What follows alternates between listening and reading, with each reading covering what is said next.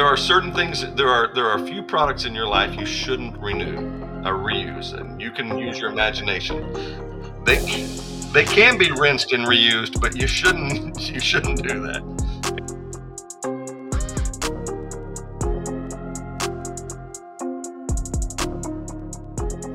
What's up, trade crew? Welcome back to another episode of HVAC R&D, powered by Keystone Sales and Associates, your premier Mid-Atlantic manufacturers rep. We got a guest on tonight. I'm kind of excited about this. We've been talking. We should have been recording for the last 30 minutes, but we got into some good stuff, and may or may not have a guest drinking with us tonight, so we're stoked about that. So without further ado, let's get it going. Yeah, come on.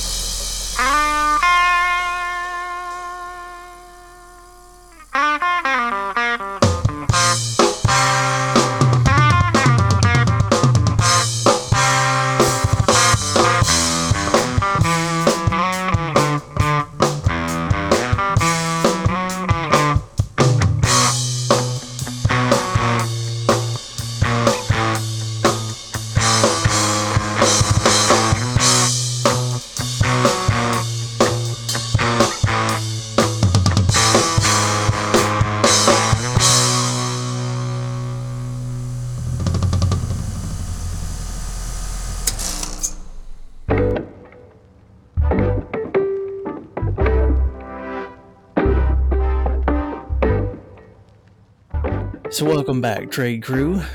Thanks for joining us on another episode of HVAC R&D. As usual, I'll give you the early rundown. So this episode is brought to you also by RectorSeal. And if you're following us or you're active on social media, please follow us at Instagram at hvac.rnd, also at TikTok at hvac.rnd. I've updated that one so they're mirrored again the way they used to be. You can also find us on LinkedIn at HVAC-R&D and also on Facebook and TradeHounds. And a big thank you to all of our vendor hub partners, BetterHelp, Chirp, Service Titan, and also One Thing Marketing. Stay tuned to Brittany's show with us next week, talking about some AHR Reveal stuff. And then also, for any other information, feel free to check the link tree in our bios of social media, and you can get all the rest of our info. So have you, on this vendor hub, have you explained that yet or no? No, we're going to dig into that with Brittany next week. I'm just kind of starting to get people pumped up and ready for it. Just a teaser. So yeah, it's coming. But now, the moment we've all been waiting for. Our guest this evening, from out on the West Coast, representing RectorSeal, please welcome Mr. Donnie King to the show. In the middle of nowhere, they've never drove through Indiana.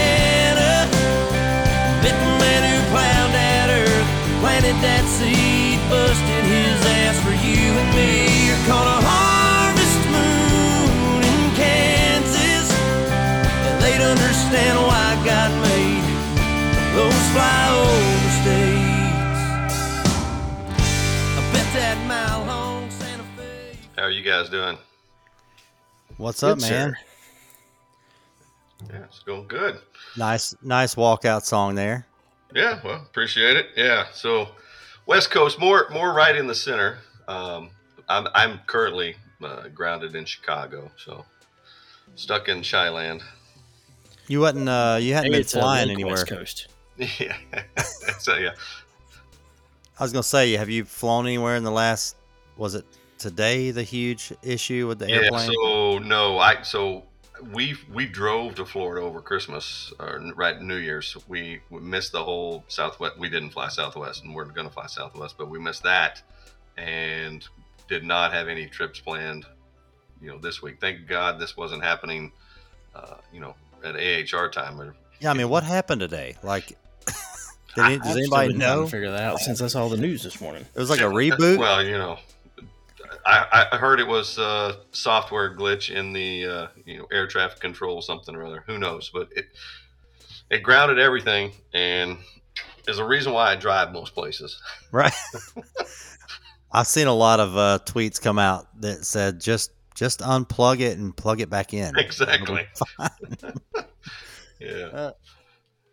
So fly over states. That's it. That's you. Yes. Yeah. So I've been in the central part of the country my whole entire life, and been up here in Chicago now for 5 years. It's a beautiful, beautiful, beautiful section of the world for like 6 weeks out of the year. A short golf season. Super short golf season. Yeah, it's actually better than that. I joke with the locals here about, I know why they're all angry now, because they live here. Because they live here. Man, I'm telling you, down here in the South, I just don't want to dig my car out to go to work, man. I don't understand what's cool about that. Yeah. It's a badge of honor. That 3 inches of snow down here to dig our cars out. No, if I got to dig the car out, it's a snow day, man. It's not happening. You can't even reach me via email down here. Office is closed. Yeah. You guys probably don't get snow. You get ice, and that's which is worse. Ice. You cannot drive on ice. You can drive on snow, but you cannot drive on ice. Yep.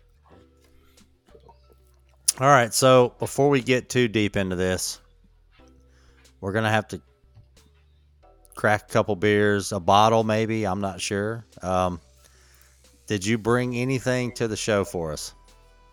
You're talking to me, right? Yeah. I'm talking to you. Guests go first. Guests go first. Let's go first.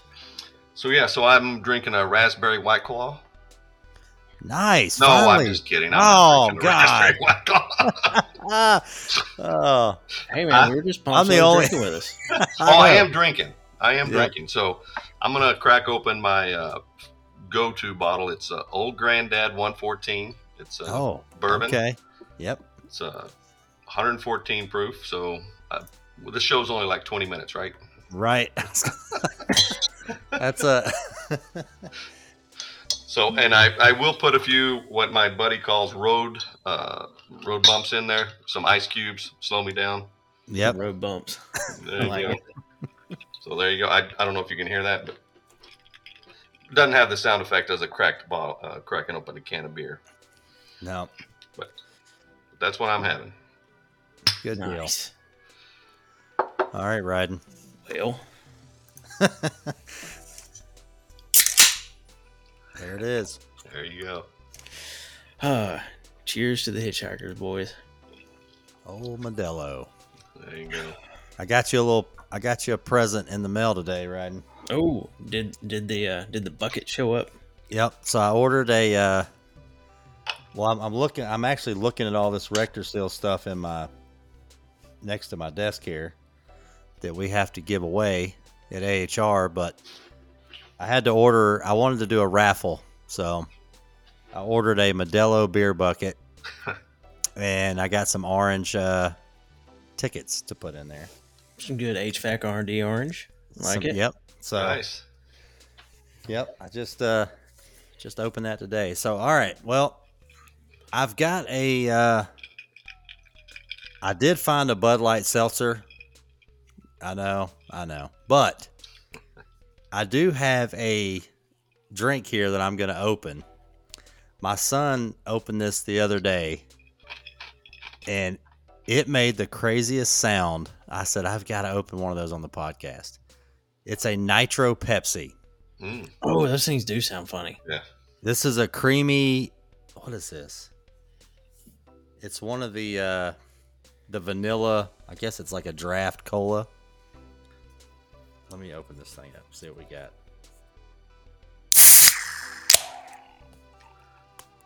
Nice. I mean, what is going on there? First of all, I can't wait till you put reverb on that. It's going to be very interesting. and it says chill the can, pour hard, and enjoy. What does pour hard mean? I don't know, but I can't drink this tonight. It's 9:30 at night. I can't drink. Is that it. when, like, if you're pouring it hard, you pour and you like slam down with your hand, like? It's Like just make it, force it down there. the picture is just you just turn it over. Turn it Like, over. Just pour it in there. Don't worry about too Yeah. much head on the top or what. Just pour it in. Yeah, don't worry about going down the side of the glass. Just dump it. So I had a beer rep one time tell me, I was actually sitting at a bar next to a beer rep. And he said, always just turn it over and pour it in. If you try to save it from creating any of the head, all that goes in your stomach. If that Right, makes yeah, sense. yeah, more bubbles in your stomach, yeah. Right. Just pour it, let it. I'm like, all right. Still can't do that though. Still got to turn the glass sideways, and I don't know why, but all right. Well, let's. He just wants us to drink more beer. That's what it is. Yeah. It's like, oh man, I made true. it make more foam, so there's like 2 less ounces I got to drink. So that means at least 1 more beer per round equals these how many reps. more cases per year. So and look, it's nitrogen infused. That's what makes the extra bubbles there. So That's right. But it doesn't have any alcohol in it, does it? No, it doesn't. So I'm opened it, and now I'm pushing it to the side. I was going to say, what are you bunch making of- us- what are you cutting with it? Thought maybe you might put something in it. I should have went and got some bourbon, but I can't drink this tonight. I'll be laying in the bed. My mind will be racing. I got to go to the gym in the morning. I can't drink this tonight. Are they going to be open this time? I just wanted to record it. Yeah, hopefully they'll be. Well, I found out they're not open at 5 on Saturday, so I was up there a little bit early Saturday. All right, well, let's get into. Donnie said he's got an infomercial for us. So Sweet. We don't have to do anything. I want to sit back, put my feet up, and just listen. Right. I'm trying to remember what we talked about before we started recording, but we were kind of talking about your career path and kind of explain the spider web. That was a good analogy. Oh, okay. So I'll get to that. So I got into this industry by accident. I think maybe is the best way to get there. So I went to college, had aspirations from my parents and most of the family to be a doctor. So went into pre-med, decided that I didn't want to spend the next 8 to 10 years of my life in classrooms in college. So finished college and started looking for just any job, starving college student looking for a job. Now, did you just do 4 years? I did 4 years. Yep. Okay. Biology major with a minor in chemistry. It's really, really, Cool. useful in my career. And my parents are so proud. Yep. So, and this is where it turns. So my counselors and everybody was like, you need to go into medical research. That if you don't want to be a doctor, don't go to medical research. And I found out that medical research interns in first years, they make about what you can make at Burger King or McDonald's. And so I decided I didn't want to do that. And my uncle, so here's where it turns into HVAC. So I have an uncle in Amarillo, which is where I was, or Amarella, if you're from there, who owned an HVAC company. And he's like, hey, if you're looking for help in the summer, I could use your help. So I had worked with him while I was in high school, off and on. And so I'm like, sure, I'll come work for you. So I worked for him the whole entire summer of '89. And then winter came around. He's like, hey, you need to find a job. Because we're Yep. So happenstance is one of the local distributors, the warehouse manager, quit. So he's like, you should go do that. So I got to call my parents and saying, hey, I found a full-time position as a warehouse manager for an HVAC company with a 4-year bachelor's of science degree. It was really, that was a good conversation. Sounds like somebody I know. A couple people. Yep. But what's the old saying, when one door closes, another one opens. And this one opened up just a world of opportunities. The counter guy lasted about 3 months and he quit. So they moved me up to the counter. Then I was at the counter for about 3 months. A territory manager quit. So they moved me into territory manager's position. And I was a territory manager, moved to Odessa, Texas, or Slodetha, Texas, if you've ever been there. It is. I love Texas. I've born and raised there, but you got to want to live in Odessa. It is just not a pretty place. but was great career choice. You know, made a ton of money, got really involved in the industry. My parents at the time and the rest of my family moved to Tulsa. So at some point in time, 8-9 years into that, I moved to Tulsa, went to work for another distributor, worked there for about 8 or 9 years, worked for a ductless manufacturer, one of the leading ductless manufacturers, and really fell in love with that industry. I love the ductless side of the business. Yep. And, you know, one divorce later and a new girlfriend and remarried up here and then moved to Chicago. So that's how I ended up in Chicago. What kind of systems out there in Slodessa? Oh, it's What? the story so the average temper in the summertime is like 110. It's and you're Right. like at 5% humidity. It's dry. You can use an evaporative cooler, swamp cooler is what they call them. Right. Wow. But it is the blowers, right? So furnaces, gas furnaces. Yep. Yeah, everybody had a gas furnace in your house. Every house there is built with a 80%, 120,000 BTU gas furnace, which is probably 3 times the amount of heat that the house needed. Right. It's only there for the blower. That's the only reason you have a gas furnace there, because you got to have a blower. Once a year, you turn the furnace on, blow off the dust off the heat exchanger, and then turn it back off. Nice. I feel like there's got to be another system just for that part of the country. So they do. There's a couple of things where they do some combo package units where one half is an evaporative cooler and one half is a centralized, refrigerated system. They use them in Odessa, that part of the Texas area, all the way across New Mexico, Arizona. Okay. A lot of rooftops are, what you guys would call just small package units out in Carolinas. You put them on the ground, right, and run the Right. Yep. Well, out in the West, they put them on the roof. Right, and those end up on Yep. our HVAC hacks. Yes, there's a lot of HVAC hacks. Yeah, if you want to see some funny stories, watch HVAC hacks. Well, I know, but I'm saying that's normal there, but over here, I'm like, God, did they put that on the roof? Like, what? Oh, You know what I mean? I drive by and see that in Charlotte. I'm stopping and taking pictures of that. yeah. I One it of just the looks most weird up popular- there. Probably one of the most popular units I sold while I was out in West Texas was a roof, package unit where they would go in and they would take the evaporative cooler off, and you would have this big hole in the roof, Jeez. and the roofer would come in and flash a curb at the angle of whatever the pitch was, and then they would set the rooftop down there, and then you'd get in the attic and you would run your trunk lines from there. So you didn't have It just to. You didn't, it just seems like a lot of work for Now here's a question. what it is. yeah, yeah. It's With as many units as you guys were putting on roofs out there, package units, did anybody go out and just like buy their own boom trucks to be able to do that to try to Yep. save money? Or like, is that a standard operating procedure for companies in that part of the country? Or does everybody still just rent a crane? so crane. Who needs a crane when you've got 12 employees? That's true.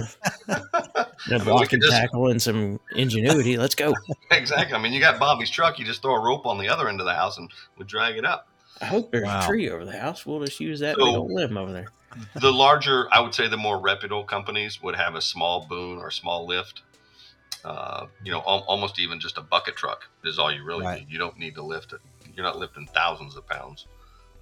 But yeah, and the really smart ones would have a roofing company tied to their company as well, so you could do Yep, the double up. flashing and whatnot. Otherwise, you had to sub out the roof contract.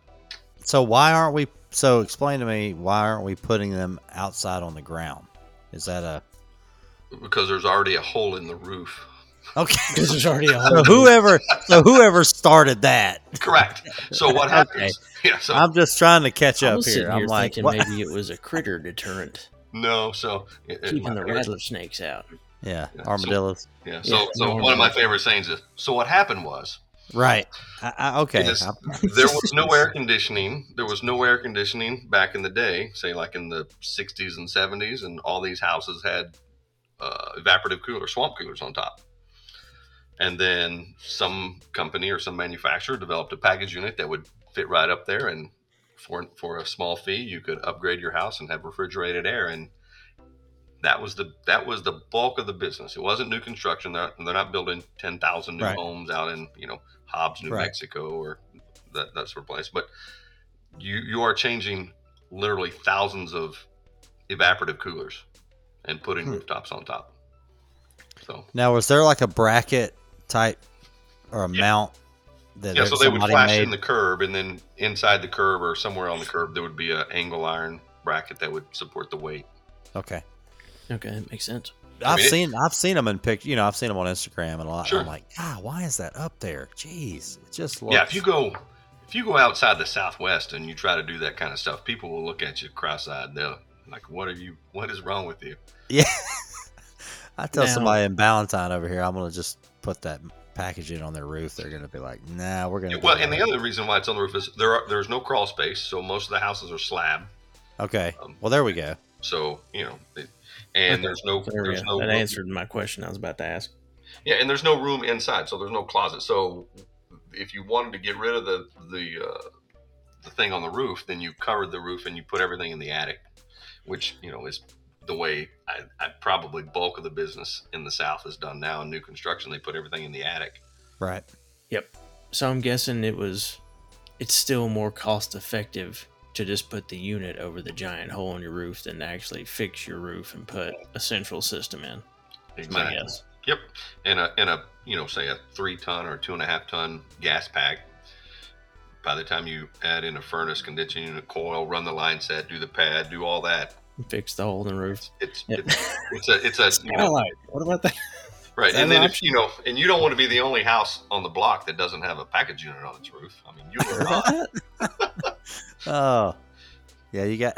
You don't want to be that neighbor. No, you don't. I mean, that's like having the only house on the block that doesn't have a car on a set of blocks yet. You don't want to be that. You don't want to be that guy. Dude, where's my car?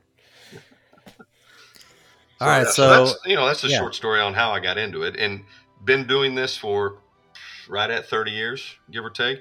And I've traveled the whole entire country. One of my positions, I was a national salesman, so I had every part of the country and Canada.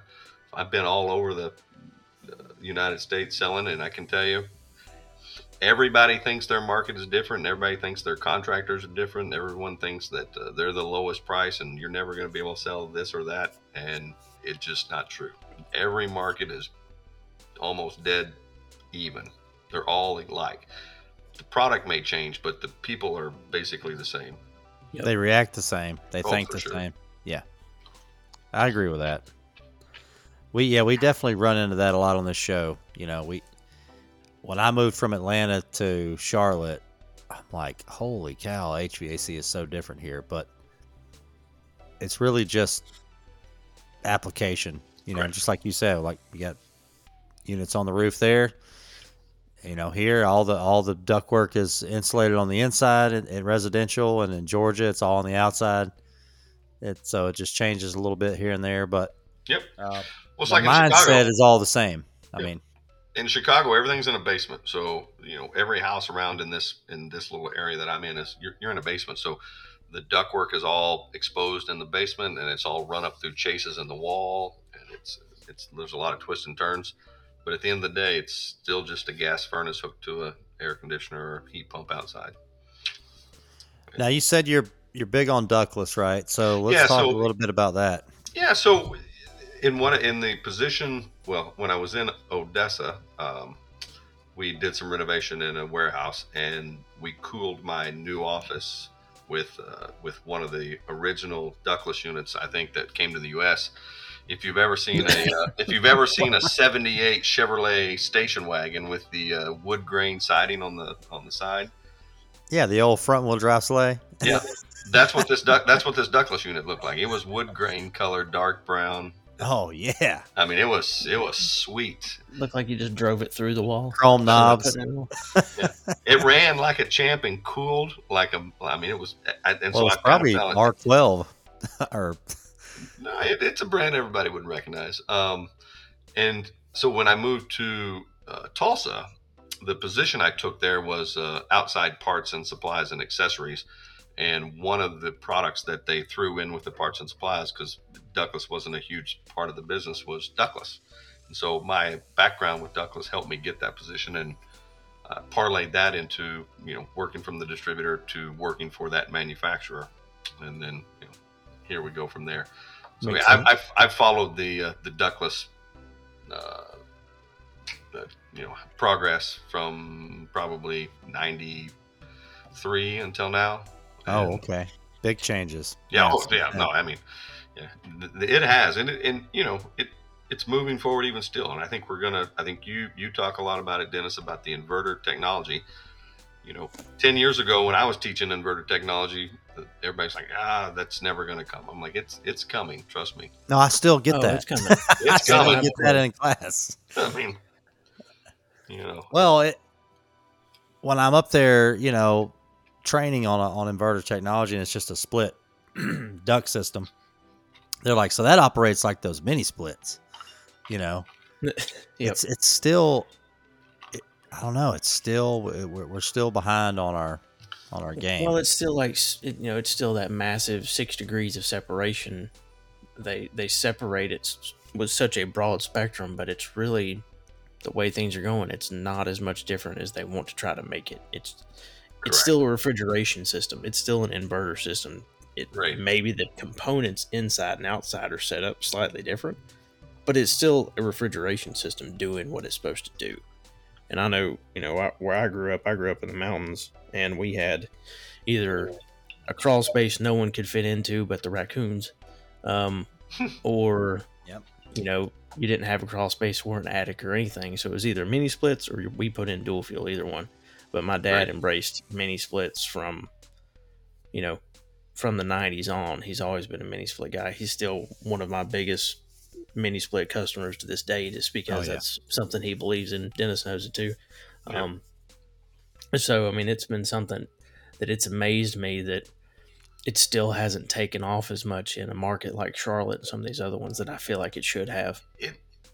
I boil it down to it's just change. And speaking of crawl spaces, when we get to crawl space confessions later on in the show, I got a funny story. Oh, this guy's prepared. Yes. But it's all about change. I mean, like, Right. 10 years ago when I was doing sales training, because that was my job, is to try to convince people to sell ductless. You had to overcome, well, nobody wants that thing on the wall, right? Or, no one can afford this per ton, because they try to break it down cost per ton. And whatever objection they could come up with, it is about change. It's not about they don't trust it or any of that. It's just they don't understand or want to embrace change. And I've lived through, I got into the business right as we were getting away from 8 SEER. So 10 SEER was like the new minimum standard when I got in. Breath of fresh air. And 12 SEER was like super high efficiency, and 14 SEER, you had to be a millionaire to afford a 14 SEER. And now we're that was R22. Now we just eliminated original 14 SEER. Correct. Now it went from R22 to 410, and nobody wanted to move to 410.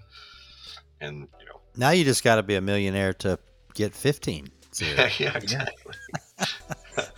The whole game. Depending on where you're at, you may not be able to get 15 after. Right.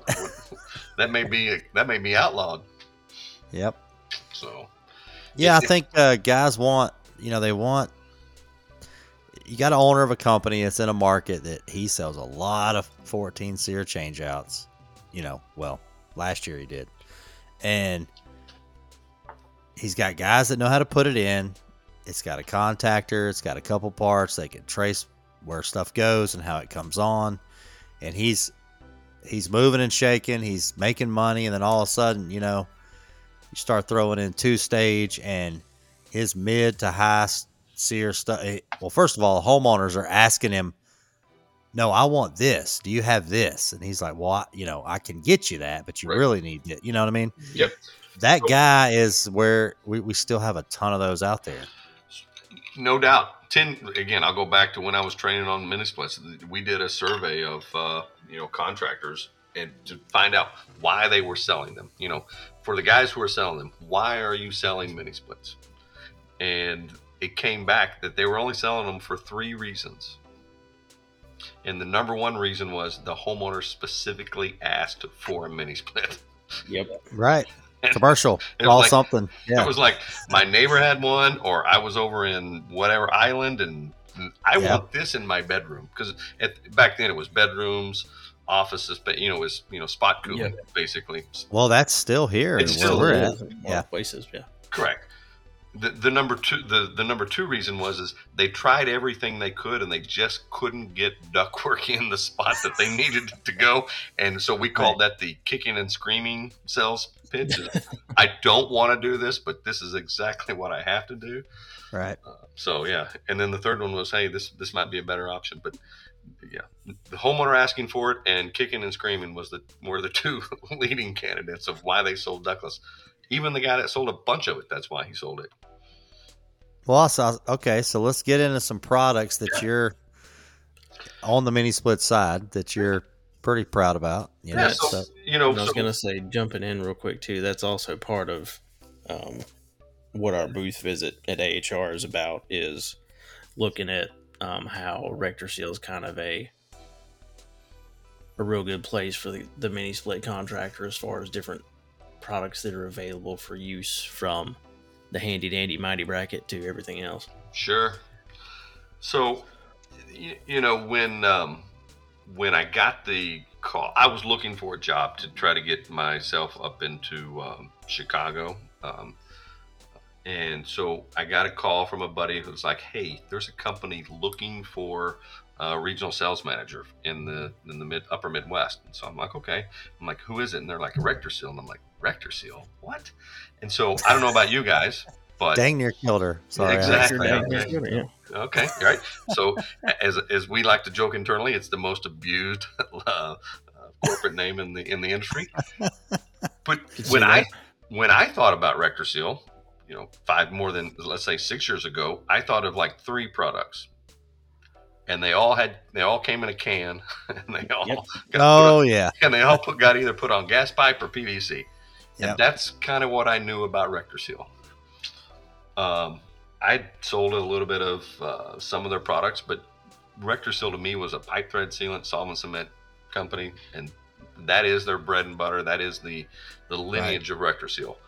But over the last 10 years, the company has pivoted to go hard into the HVAC segment of the business, and probably over the last, at least 5 years, maybe 6 years, has really focused in and invested strongly in what we see as the future of HVAC in the ductless side of the business.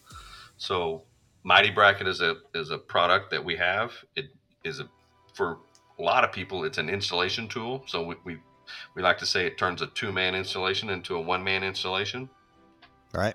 But I like to remind service guys the service guy never has a partner, right? The old adage when I was joking is installers travel in packs and service guys travel alone. So if you need, there's nothing worse than working on a mini split by yourself. Correct. And if you have to take that thing off your wall, then you need a Mighty Bracket. That thing will save your hind from all kinds of trouble, because nothing worse than dropping it and having to buy a new one. Right. So we've got that product. I know that is probably one of our first initial launches into the mini split line. I was going to say, when did that launch? Was that? So it's a product that they buy. So one of the things about RectorSeal is some of the products are birthed in-house, where we take it from conception all the way to production. And then other times there's a guy out in the street that had a great idea that kind of built it in his garage, and he's selling it to local contractors, and RectorSeal helps him, they partner or they acquire him, and they take that product nationwide. So, that's cool. There are some really good products regionally that just don't have the means or the bandwidth to go full scale, because it's all about scalability. At the end of the day, a lot of that stuff too. Yeah, at the end of the day, a guy in Charlotte could make a great curb, right? If he can't scale it to get it into, Los Angeles or Seattle, he's a regional player at that point.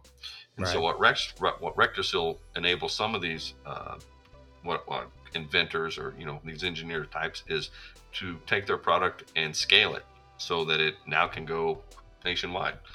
Mighty Bracket's one of those products. our safety switches, which I'll talk about in a minute, or is a couple of those products. But yeah, we like to buy products that are useful and make the job easier. Our task is to make the installers and the service guys' job as easy as possible.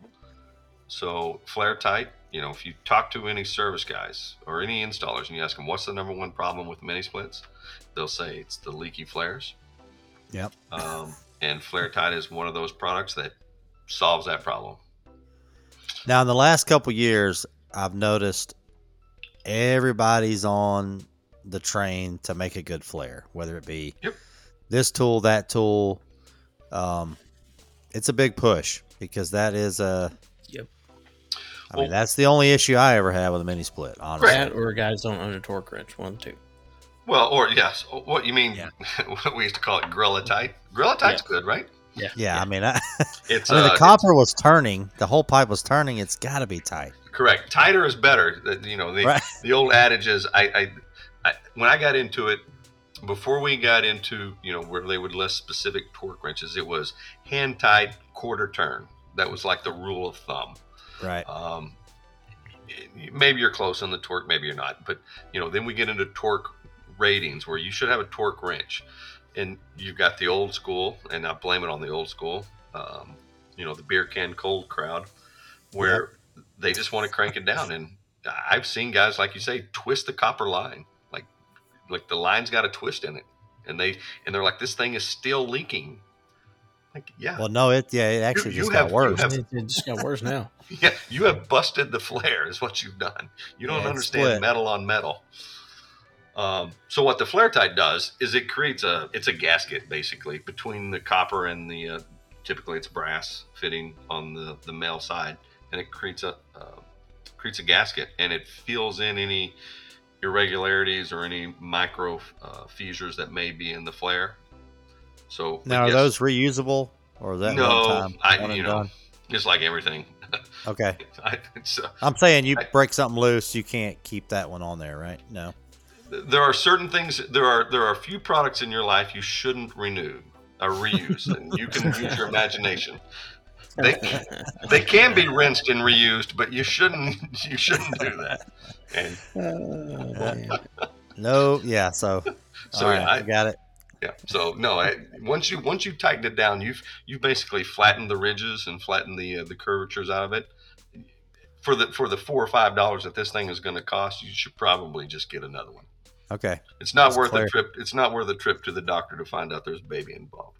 Hey, look, I was in tech support. Somebody's going to ask that question, so I went ahead and threw it out there. True too. Exactly. Yeah. Nothing like to tech support where they say, "Can I do this?" Yeah. And your answer is, can you or should you? Because those are two different answers. A lot. Yeah. Yep. Or let me just get your opinion on this. I'm like, I'm hanging up. Exactly. My opinion is we're done talking. Yep. Yeah. So one of the flare tight. Then we also launched a set of tools called ProFit. So, and in that is we've got a bit that will actually create a flare using heat. So one of the things that we've learned through flaring is when you take a piece of copper and you flare it, it's typically cold, so or room temperature, and when you flare it, there are micro fissures in there. So there's small little cracks under a microscope that the gas will try to find their way out of. But if you do it under heat, like they do at the factory when they pre-flare the copper line sets, and you use it with a drill bit, this one you just stick it in, let it heat up, and it just slides in 10 or 15 seconds. You can have a nice little smooth, almost annealed. It doesn't quite get to the annealing point, but it is a nice smooth flare. I will warn everyone, if you do that, wear a pair of gloves on the hand that is holding the copper, because that copper is going to get hot. Yep, I've used that a few times. I do like those. Yeah, and we've got that in the flare, and then we also have in a swedge so that you can eliminate one fitting to solder on. And then of course the creme de la creme is let's just do away with flares, because everybody hates those things, and let's just do a push fit fitting and just do a smooth cut, clean the copper, push it in all the way, and push it in and walk away. And then on the indoor and outdoor side, we have a fitting that basically bolts right onto the male version of the flare, so the male body. So I've had some contractors that big mini split guys, putting them in 2 to 3 systems a week, if not every day of the week. Right. And their thing is now, well, yeah, they're unboxing. They sold the job. Mm-hmm. They're staging it in the warehouse or in their shop, and they unbox it, put those fittings on, torque them to spec. Okay. You just got one torque wrench in the shop, so they those torque it. Those torque wrenches can make or break your. That's right. So they torque it to spec, right? Put the box back on, send it out with the installer, and then they just run the line down and just push it in. Yeah. And it's like, man, if I was back in the field now, yep, I would invest in so much of this. If I was doing mini splits, I would not be making a flare. I'm just going to be honest with you. Correct. It is.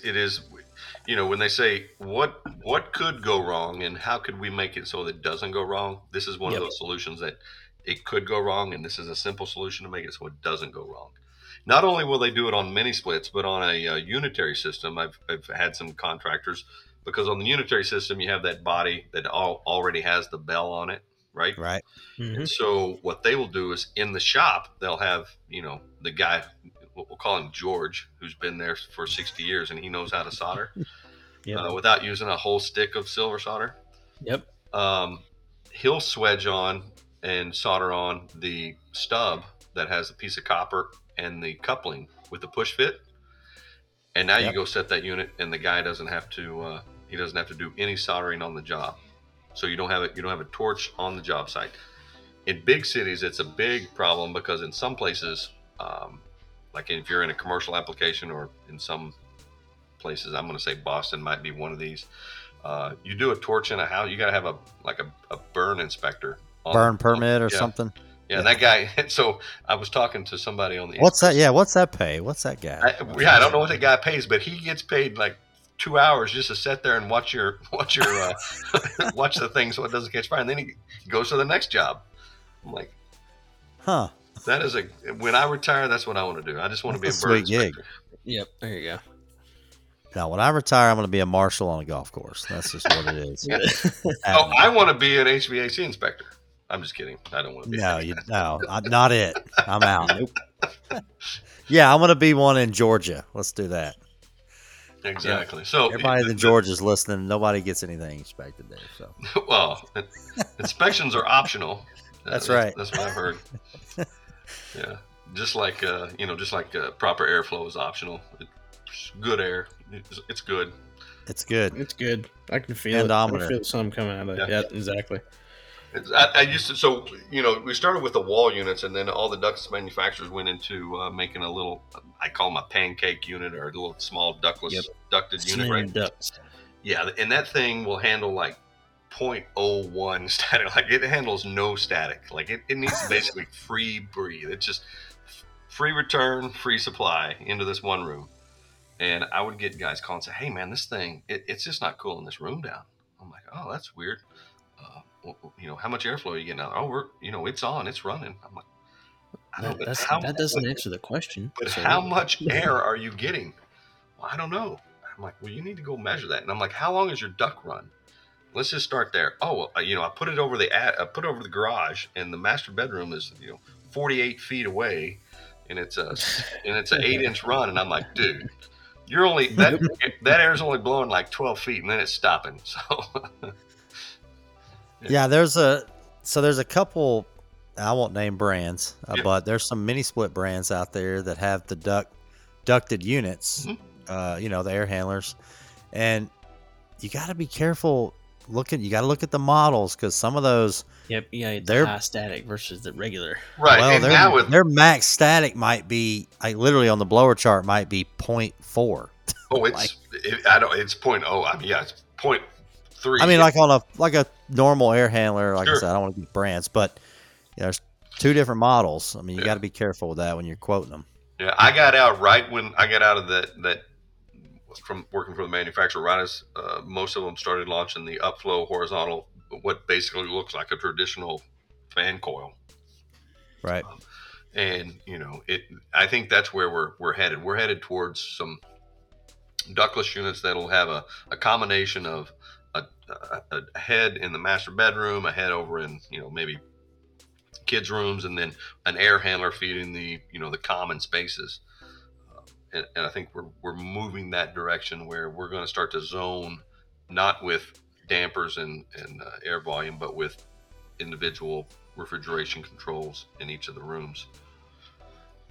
Yeah, I mean, I was going to ask if you're seeing that up there where it's new construction with mini splits. Are you seeing that? I see commercials, So where the mini split will go in a new construction around here is in the game room or the bonus room that's maybe above the garage, right, or in the basement. Oh, you want to do the basement? Well, we're going to put a mini split down there. Or your master bedroom, they may put a ductless but a ducted unit over there, so it's on its own controller.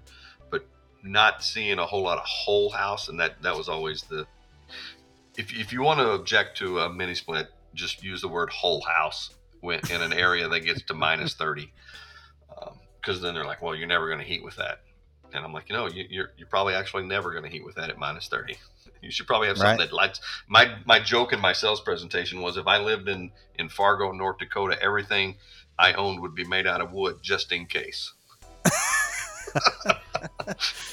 Yeah. Well, I mean, we had Ben on the show the other day, and he's pushing. Well, everybody's pushing electrification. So, yep. Yeah, they're doing away with gas stoves now. So hunker in on your gas stoves. Yeah. Shit. I mean, I heard the other day the fossil fuels are. They give you a date on when it's run out, like when it's going to run out, like literally. And I want to say it's 50 years. I don't know what. Ryan, the producer, needs to Google that. But I can.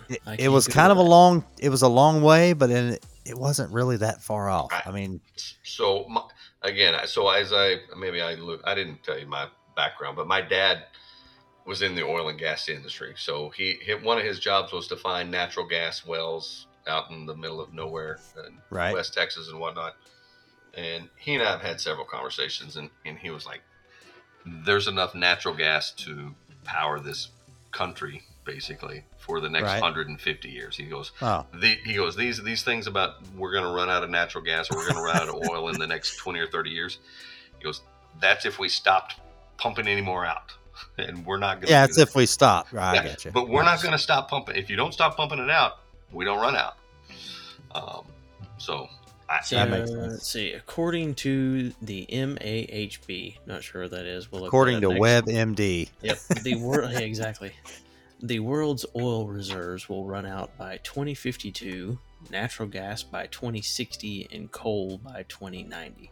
Yeah. What's funny is they bitch about using coal for power. Right. Hey, according to this, we got much more time with coal than anything else right now. Well, so the catchphrase in there, and I'm going to speak because I've had a half a glass of Granddaddy's 114, is the key phrase in there is oil reserves. That is what we already have.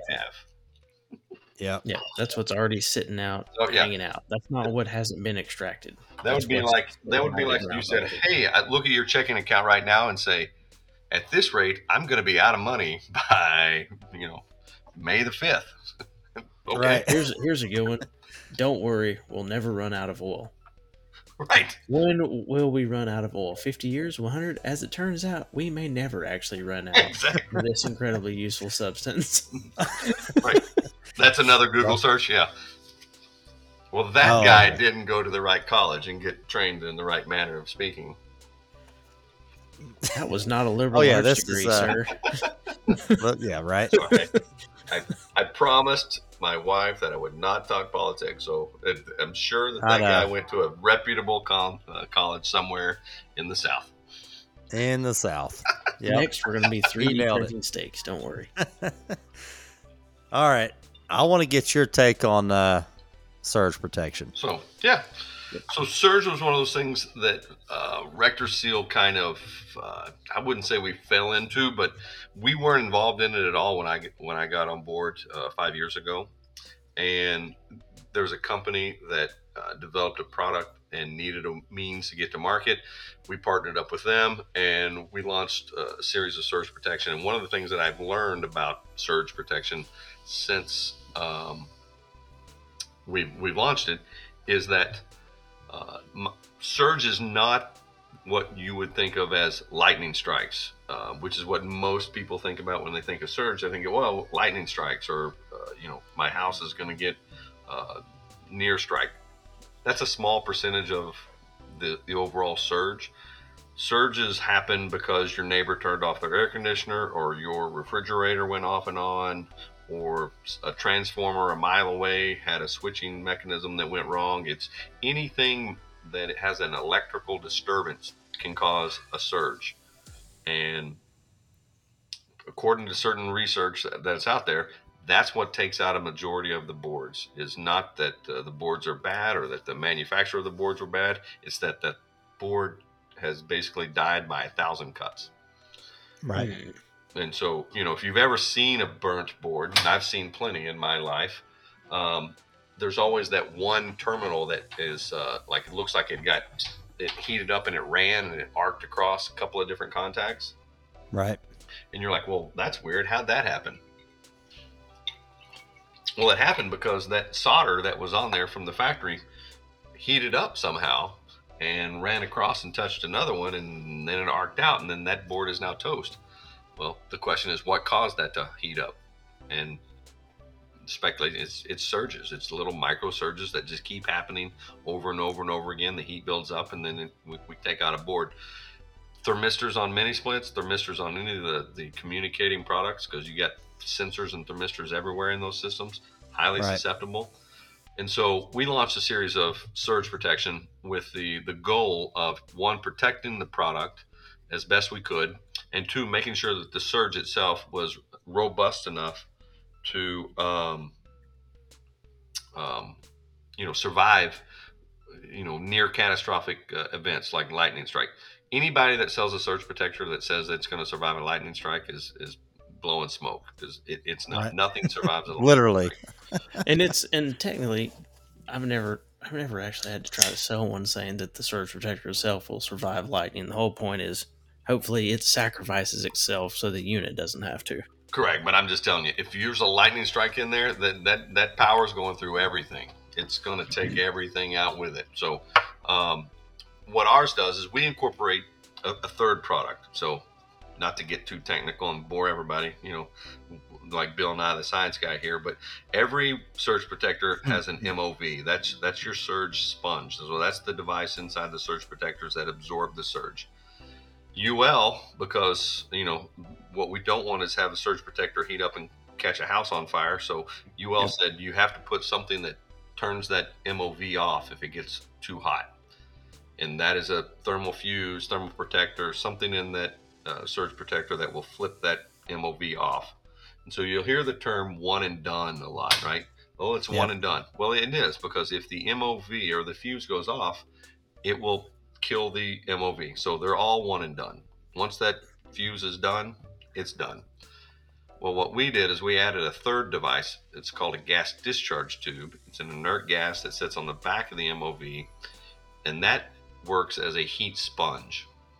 It's a borrowed technology from ancient times, way back in the day when we had rotary phones, is the way the story goes. But the gas discharge tube keeps the MOV from getting too hot, and so it can take numerous hits over and over and over again, and the heat that builds up in the MOV is immediately discharged into the gas discharge tube, which means the MOV lasts longer and the fuse never pops. So our most popular product is the RHS 50.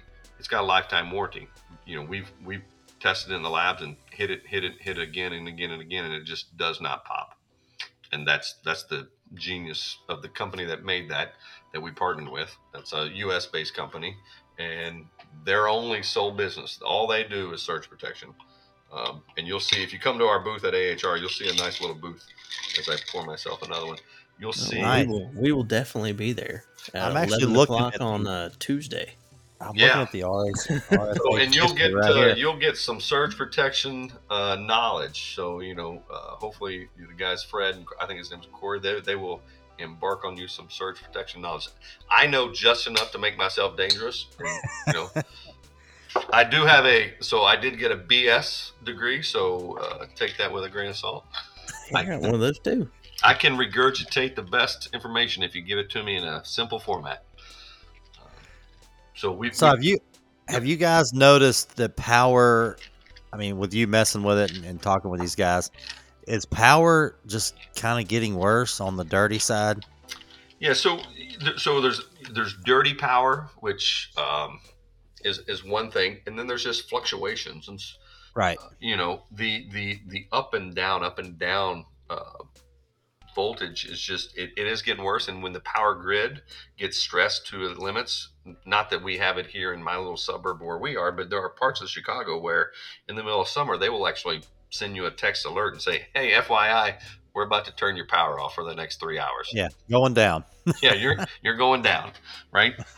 Because if they don't, you're going to be running in a brownout condition, and there's nothing worse than a brownout condition. It'll take out a lot of stuff. Yeah. Which is why we launched a product, Voltage Range Monitor, which actually monitors the voltage. The contractor gets to set the range.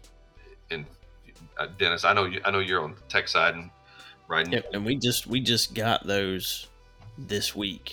Every piece of equipment that is sold in the U.S. has a installation instruction, and inside that installation instruction, it'll tell you what the voltage range for that particular compressor is, or that particular outdoor unit is. Right? It could be absolutely correct. So it could be a 194, it could be 196, it could be 197, but there's a range that it wants to see at the low end side, and there's a range it wants to see on the high end side. Well, with this voltage range monitor, the contractor gets to dial that in, so they can put it at 190. If it says it's 195, then he puts it at 196, and we never get there. If it gets below 196, we kill the power, save the unit. Nice. They get to tell it how long it wants to be off, and say 3 minutes or so, and then if everything returns, it comes back on. Homeowner probably doesn't even know what's happening. Right. When we field tested this, we sent it out to a few of our reps and had them put it on their outdoor units at their house. One of the reps came back and said, hey, I went and checked it, because it records it. So it lets you know, hey, you've had X amount of low voltages and X amount of high voltages occurrences. It doesn't record that. It doesn't date stamp it, which would be super cool if it did a time and date stamp. It just records that it occurred.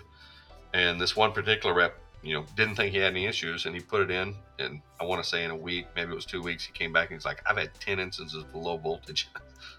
Wow. Did not know that was occurring low voltage. So I need to have a conversation with my utility company now. Well, I was going to say, I was in, I think, Greensboro or somewhere, part of North Carolina. I'm in their warehouse. I'm doing some training just in these guys' shop. I got my step up transformer. I was like, yeah, you got a decent outlet around here. He's like, yeah, this one's just on a 20 amp breaker. I'm like, all right, I plug it in. I got 195 volts going to my training system. Right. And he's like, huh? I'm like, yeah, my step up transformer, it's usually 230, 240, right. 238. And, of course, this was an inverter system I was training on, and it did fine, because I think it's 175 on the low side, which is crazy to me. Right. You do. But that's inverter, right? Inverter technology.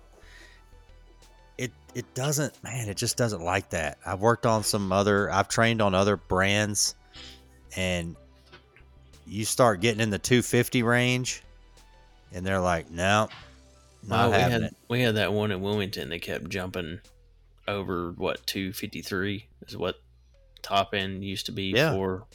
Isn't that what it was? I think. And that thing was spiking. Once we realized it wasn't level in the attic, that was problem number one. But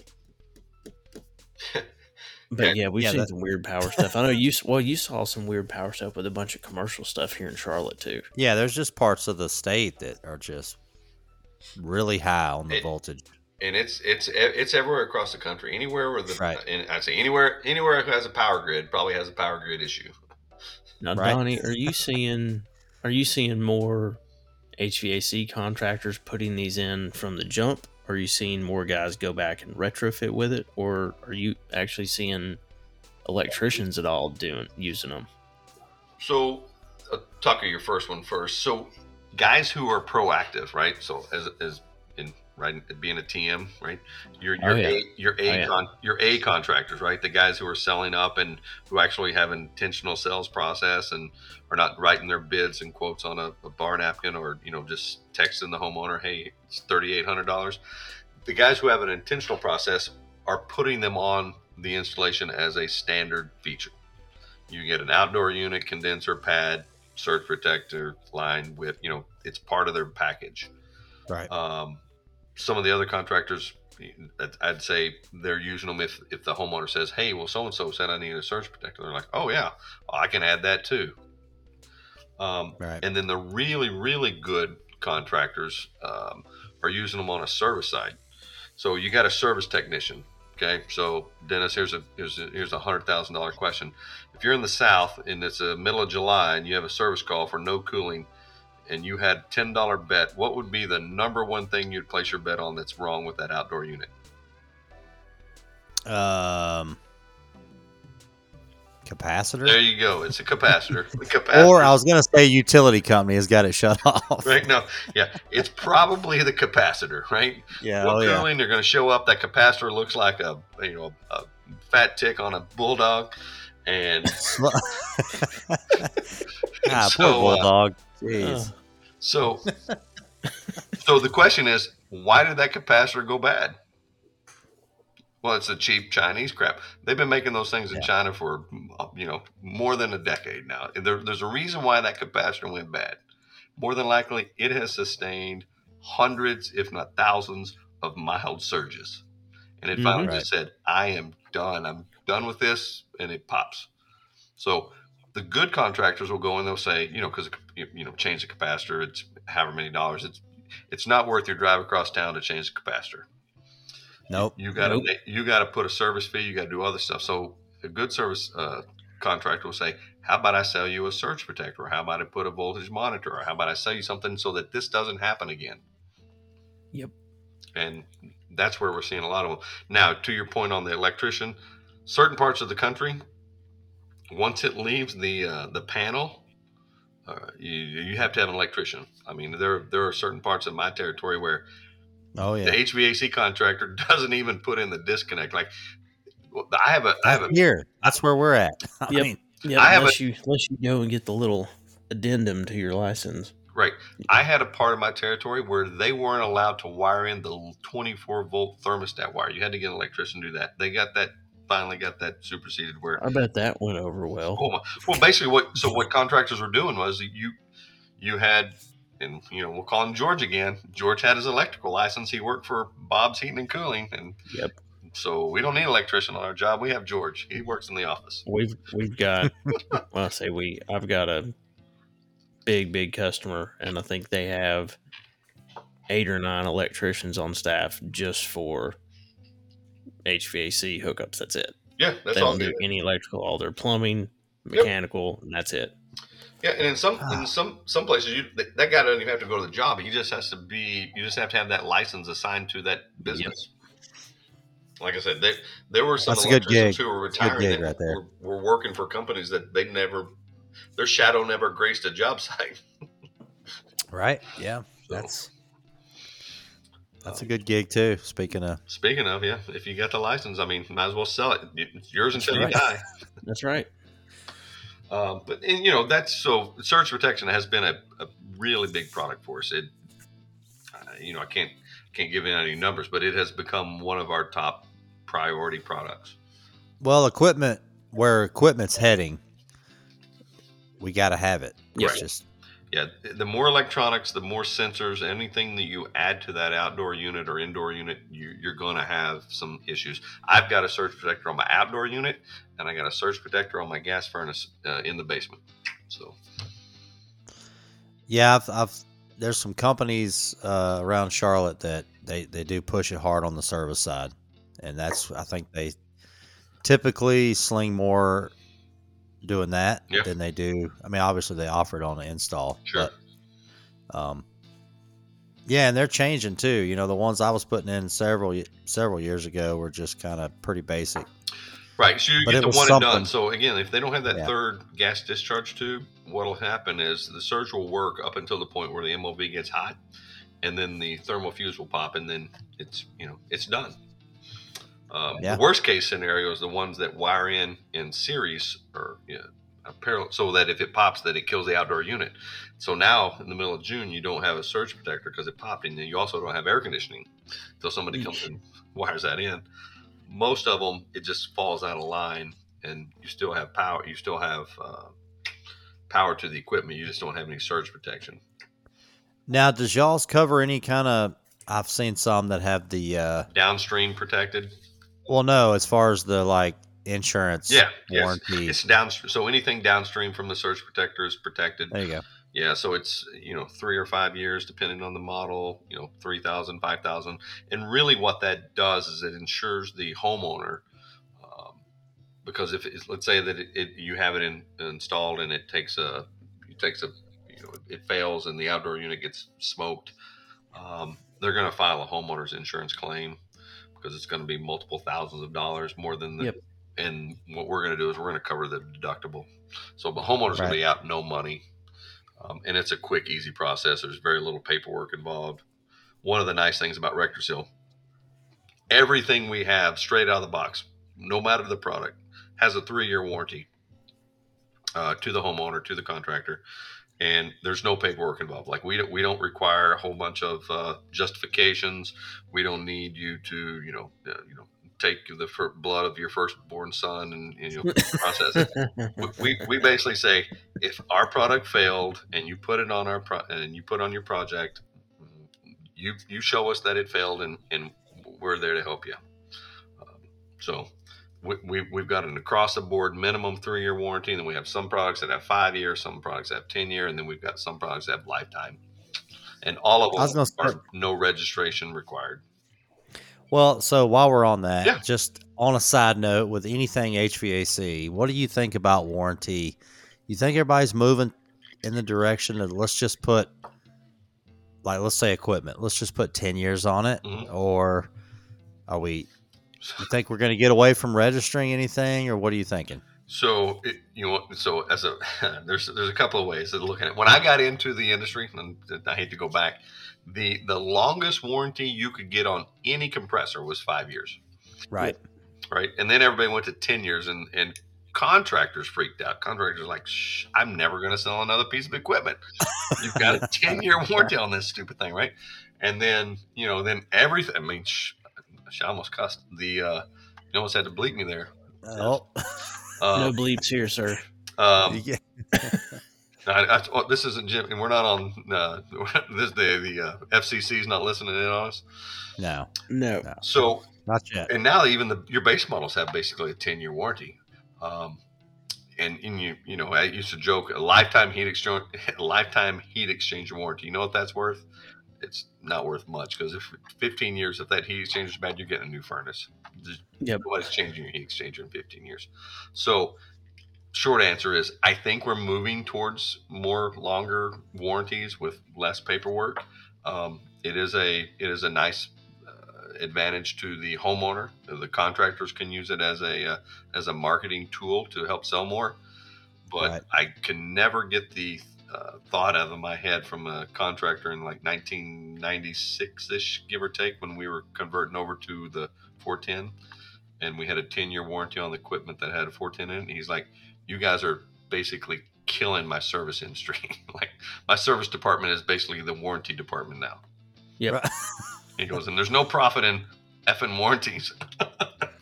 Well, and I think you're going to see the way more and more brands are going to Bluetooth startup, Bluetooth commissioning, and all this.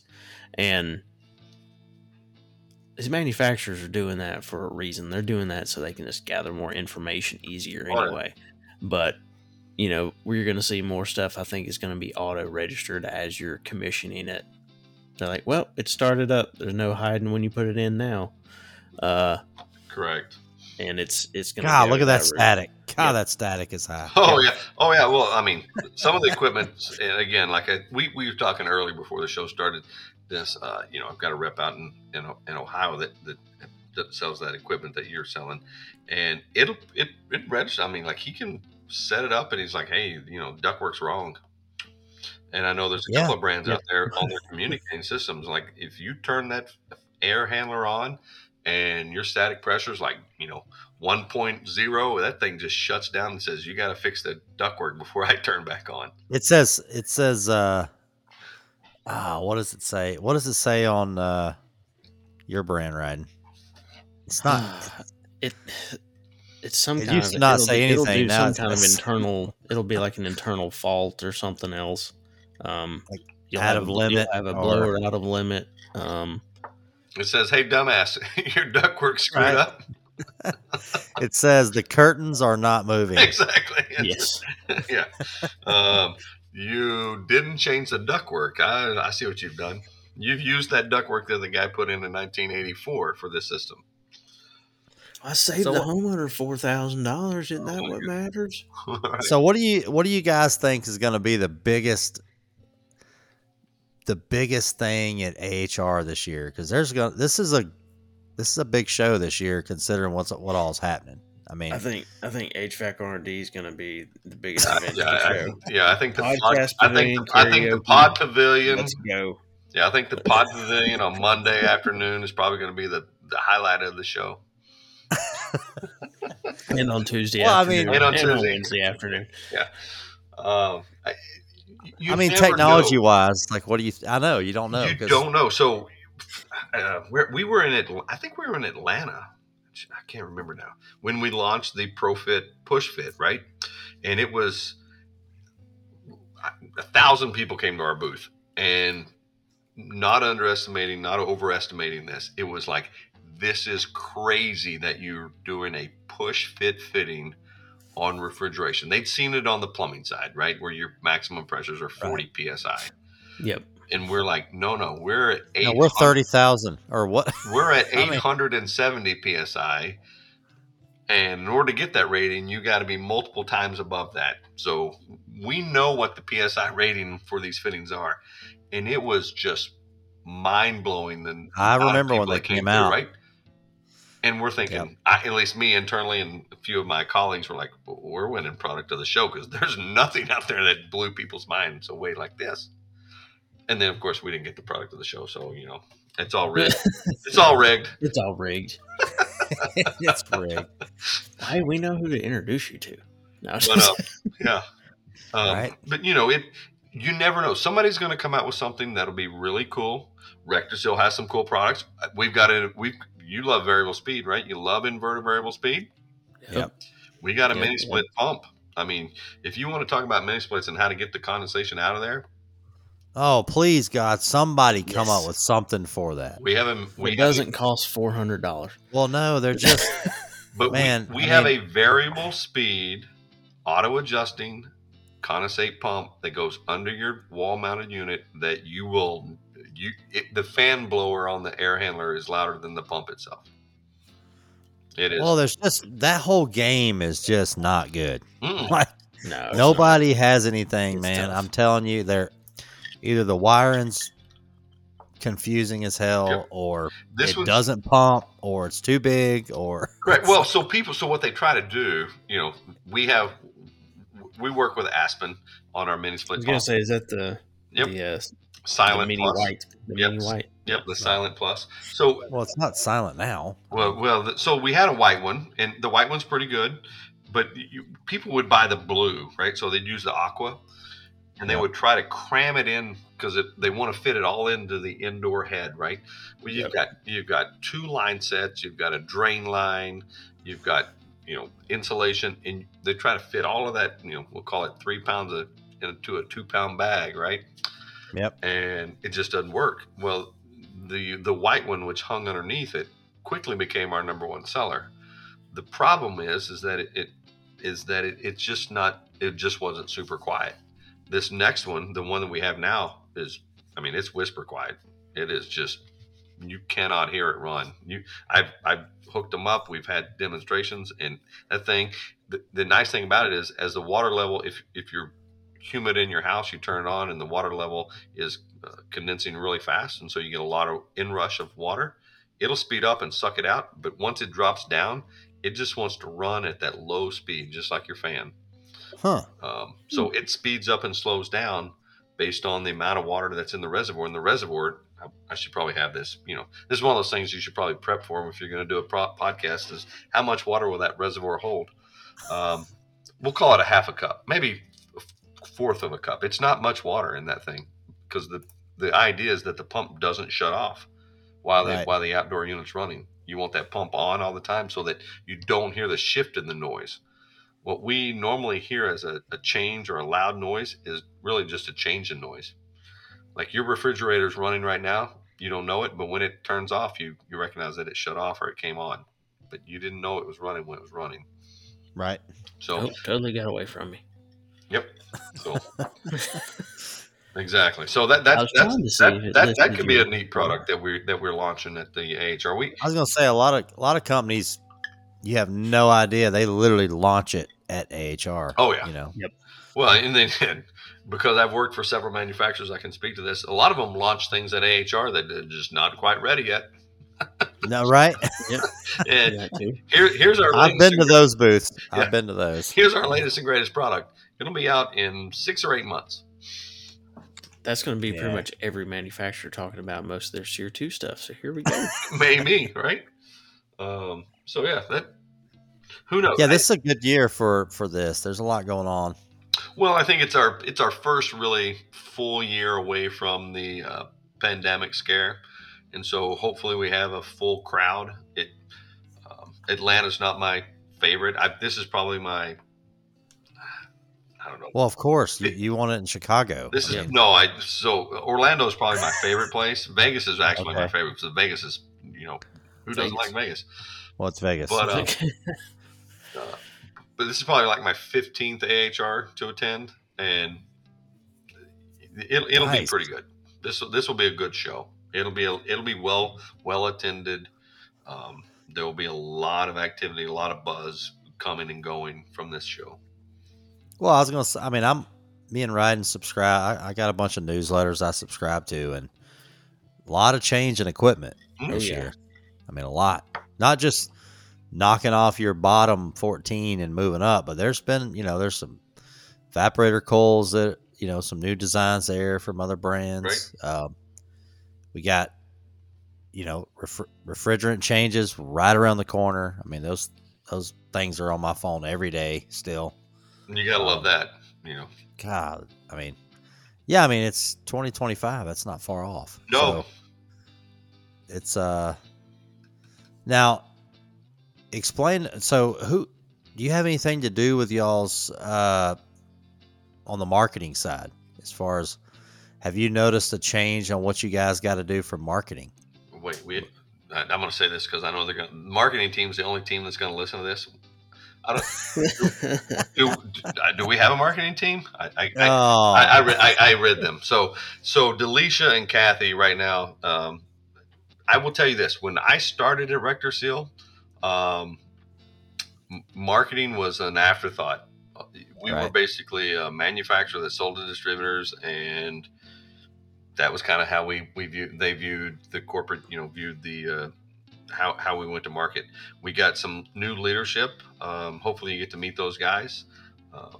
And one of the first things that was the initiative is we got to do a better job of making sure our products are out in front of the people who want and need to see the products. So you got to market it. And we hired Delisha came on board. She is phenomenal as far as getting things together. I probably hound her as much as any RSM in the organization, but it has changed. So we've got a dedicated person on our website who makes sure that all our products are up to date in the photos and 3D images and that sort of thing. We've got somebody dedicated to our social media who makes sure that we get posts and we ask for comments. We ask for pictures of job sites and that sort of thing. we are as motivated and as active on social media as we possibly can be. I link, follow, share, whatever the actual term is Right. that you can do. I try to do that as much as possible, and I know some of my other compadres do that as well. So it has definitely made a difference as far as how the brand RectorSeal and some of the products that we sell are viewed. Because like I said, if you go to some old school guys, right? So you go and talk to a Cajun Joe, right? And you say, yeah. what do you know about RectorSeal? He's going to say it's pipe thread sealant and solvent symbol. Pipe dope. Pipe dope. Yeah, he's going to call it Making pipe. pipe dope. He's going to That's pipe a dope. great shirt. Dang it. And we're trying to rebrand our brand.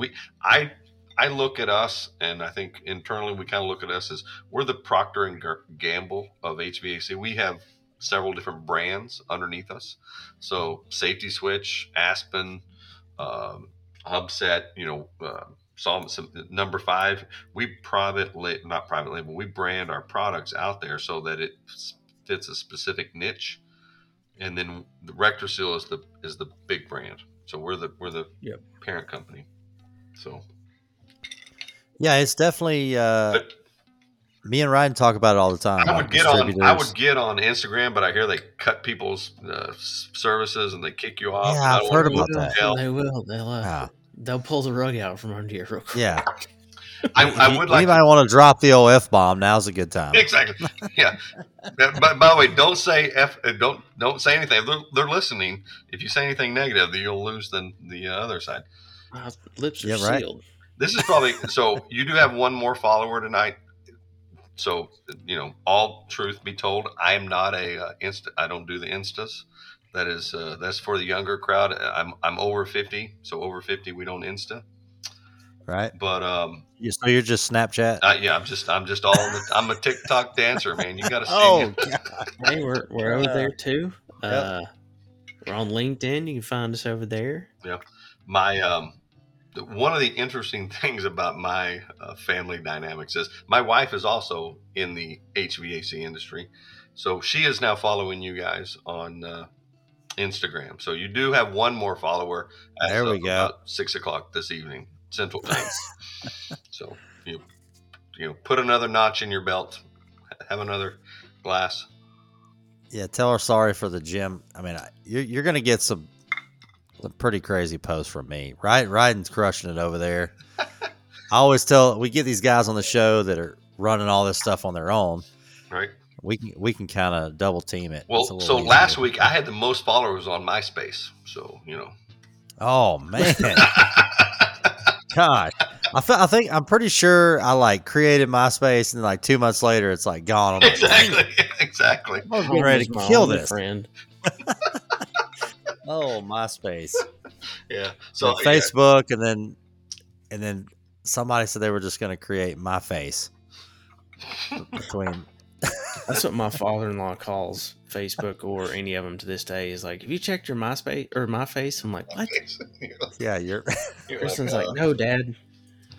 All right. So, do you want to throw out some? I know it's getting late for everybody. Do you want to throw out some AHR stuff as far as where and when and well, come by and see you? yeah, no, I mean, come by and see us. I should have written down our booth number. It's 20. So it is a booth 2029. 2029. Yeah, there you go. Here, I'll do a These little booth plug numbers. for you. Yeah, So it's booth 2029. We'll be there every day, all day, and we will have a lot of products on display with our not only just our product team, our sales team, and our product development team, but our marketing guys will be there. I think you guys are scheduled to be there. We've got a couple of other podcasters coming by to see us to talk about some of the products. So I'm going to go ahead Yeah, I and was gonna apologize for the crew we bring by there. probably so. So here's the thing. I know you guys are, because I listened to your podcast. I stumbled across it accidentally while I was flipping the channels. I'm just kidding. Oh man. Hey man, liked what I heard, stayed. But Right. so I heard that you guys are taking a group of high schoolers from is it a technical Yeah. school? Is that what it is? Yep, that's gonna be Wednesday morning between 10 and 11. So Yep. Bless their hearts too. I So mean, if you want us to drag him over there too? I'm actually excited Yeah. about that. Right. I'm gonna find a kid in that group, and he's gonna be ready to go. You're gonna sponsor that kid. Yeah, I mean, No, he's gonna be ready to go. There's gonna be a couple kids in there that are pretty pumped about it. I want to say there's a couple of things I want to say kudos to you guys. Before we get off, kudos for you guys for doing that for the high schoolers, because what we need in this industry is more people leaning into the trades at a younger age. Right. Instant, the Instagram, TikTok society says, you can make your money doing this way. There's no reason to learn a trade. Trades are never going away. I don't care. I don't care if the computers take over. The computer ain't fixing your air conditioner. The computer's not rewiring your house. The computer's not fixing your drain commode. There's never going to be that guy that does that. So we're going to need trades no matter what. And that's been true from caveman all the way up. The second thing I want to say a big kudos, and maybe this is a little out of time, but you guys do a special lead in. Typically it's in the beginning on the mental health aspect of being in here. Yep. I mean, Trade Crew, unlike the equipment we install each and every day, life doesn't come with an install guide. As tradespeople, we work in a fast-paced and ever-changing industry, and it's normal to sometimes feel overwhelmed or stressed. And it's not just you. We all have difficult things happen in life, and you are not alone. Whether it's trying to figure out how far you can stretch the only 10 boxes of flex you could get from your supplier, maybe you're looking at changing your job, having a career change, or perhaps you are becoming a spouse or a new parent, encountering any challenge in life can make you feel unsure. There are all kinds of things that are happening in everyone's lives all the time. As installers, for example, we're taught to properly put equipment into service with all the necessary accessories and fail-safes in place, from float switches to surge protection, to help safeguard that system for your customer against all the things that could potentially go wrong during its lifetime. Why not put that much thought into protecting your own mental health from the rigors of your life? Therapists are the trade professionals of the mind. They're trained to help you figure out the causes of conflicting and challenging emotions, and to help you learn productive coping strategies, making therapy the closest thing to a factory tour of the most important piece of equipment in our lives, our brains. We're constantly in front of new people with new scenarios each and every day, and it's natural to sometimes feel overwhelmed and out of place. We want you to know that therapy is a positive thing. It's okay to not be okay. It's okay to ask for and to seek out professional advice and guidance.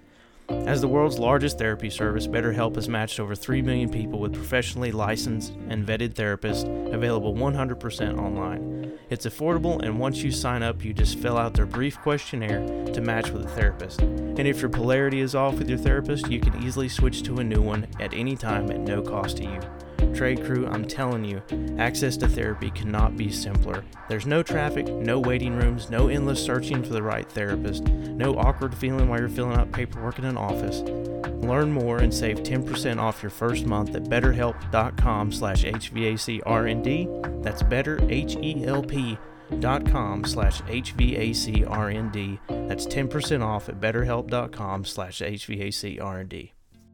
Major kudos to you guys for bringing that to the forefront. There's a major mental health crisis in not only in the trades, but in the male side of the industry, where it just wears you down. And not that it's a brutal industry. Yep. I mean, correct. And so anybody out there that needs a chat, share my contact with. I tell all my friends, and I lost a really, really close buddy of mine about a year ago to suicide, and it is a devastating thing. So not to be a Debbie Downer, no, you're good. but it's never as bad as you think it is, and tomorrow is always a new day. So just go for tomorrow. But right, I just wanted to say to you guys, because I listen to you guys, I'm like, dude, these guys, I mean, you spend a good 15, 45 seconds talking about this, and that is major kudos to you for doing that. It is I found it well received, and it warms me. So little sneak peek. We may or may not can get him on the show. I think we can. Obviously, I've heard, but we got a guy that. Yep. 20 10 minutes is is his podcast, and his podcast is all about mental health. Nice. And we're going to get him on the show, but he's got his own little podcast. It's a 20-minute episode, but he's went through a lot. We're going to have him on the show down the road. And yeah, because it is what it is, man. I've been in these attics. I've been in crawl spaces at 10 o'clock at night, and I'm just like, what is going on here? And then, there's obviously that compiled with what's going on at home, and it's a brutal industry. And correct. There's a lot of can time. Get to you. Right. There's a lot of time away. There's right. it's a, I don't know the stats. It's probably got to be one of the one of the high end. It's the top. It's I think it's right up there. Which Right. I know we talked about that with. We talked about that with Ben 2 episodes ago. Which Ben HVAC Strong is also scheduled to be at Rector Seal. He'll be there at 3 p.m. on Monday. Is he going to have his? Is that the Kiltmeister? That's the man with the kilt right there. Oh, man. So what you failed to ask, and I was very disappointed in you guys. I was just going to call you out. You failed to ask him what he wears under his kilt. I thought that was like a rule. Was a given that it was nothing. I'm just gonna. Can you say pants him? Can I pants him at the Tactical Awards? Kilt him? Yes, I mean, is he a ginger? Because if you pants him, he might be. So. Oh yeah, I should have asked him. Yeah, I was like, Just come on, what guys. does your tartan look like, sir? I'm listening to that episode. I'm like, ask him what he wears underneath it. Ask him what he wears underneath it. Ask him what he wears underneath it. God, I didn't think. See, that's why we should have put it in the notes. That's true. So remember to ask Ben what he wears under his kilt. I will DM him tomorrow. So I know I don't know if we're running out of time. Do you guys even have a time? We're never running out of time, man. No, you're good. You talk as long as you want. Oh. You just keep pouring more fingers in that glass, and we'll go. There you go. He's got to be out of ice by now. No, here. I can. Oh shit! I don't want to shake it, but. So here's the funny thing. My wife brought me more ice, so she's sneaky that way. That's a good lady right there. She's a keeper. Mine is asleep. She for is a sure. keeper. One of the things that Rector Seal did that really accelerated our growth is that we acquired 2 different grill manufacturers. GRDs are not something that people just get out of bed and get excited about. But right.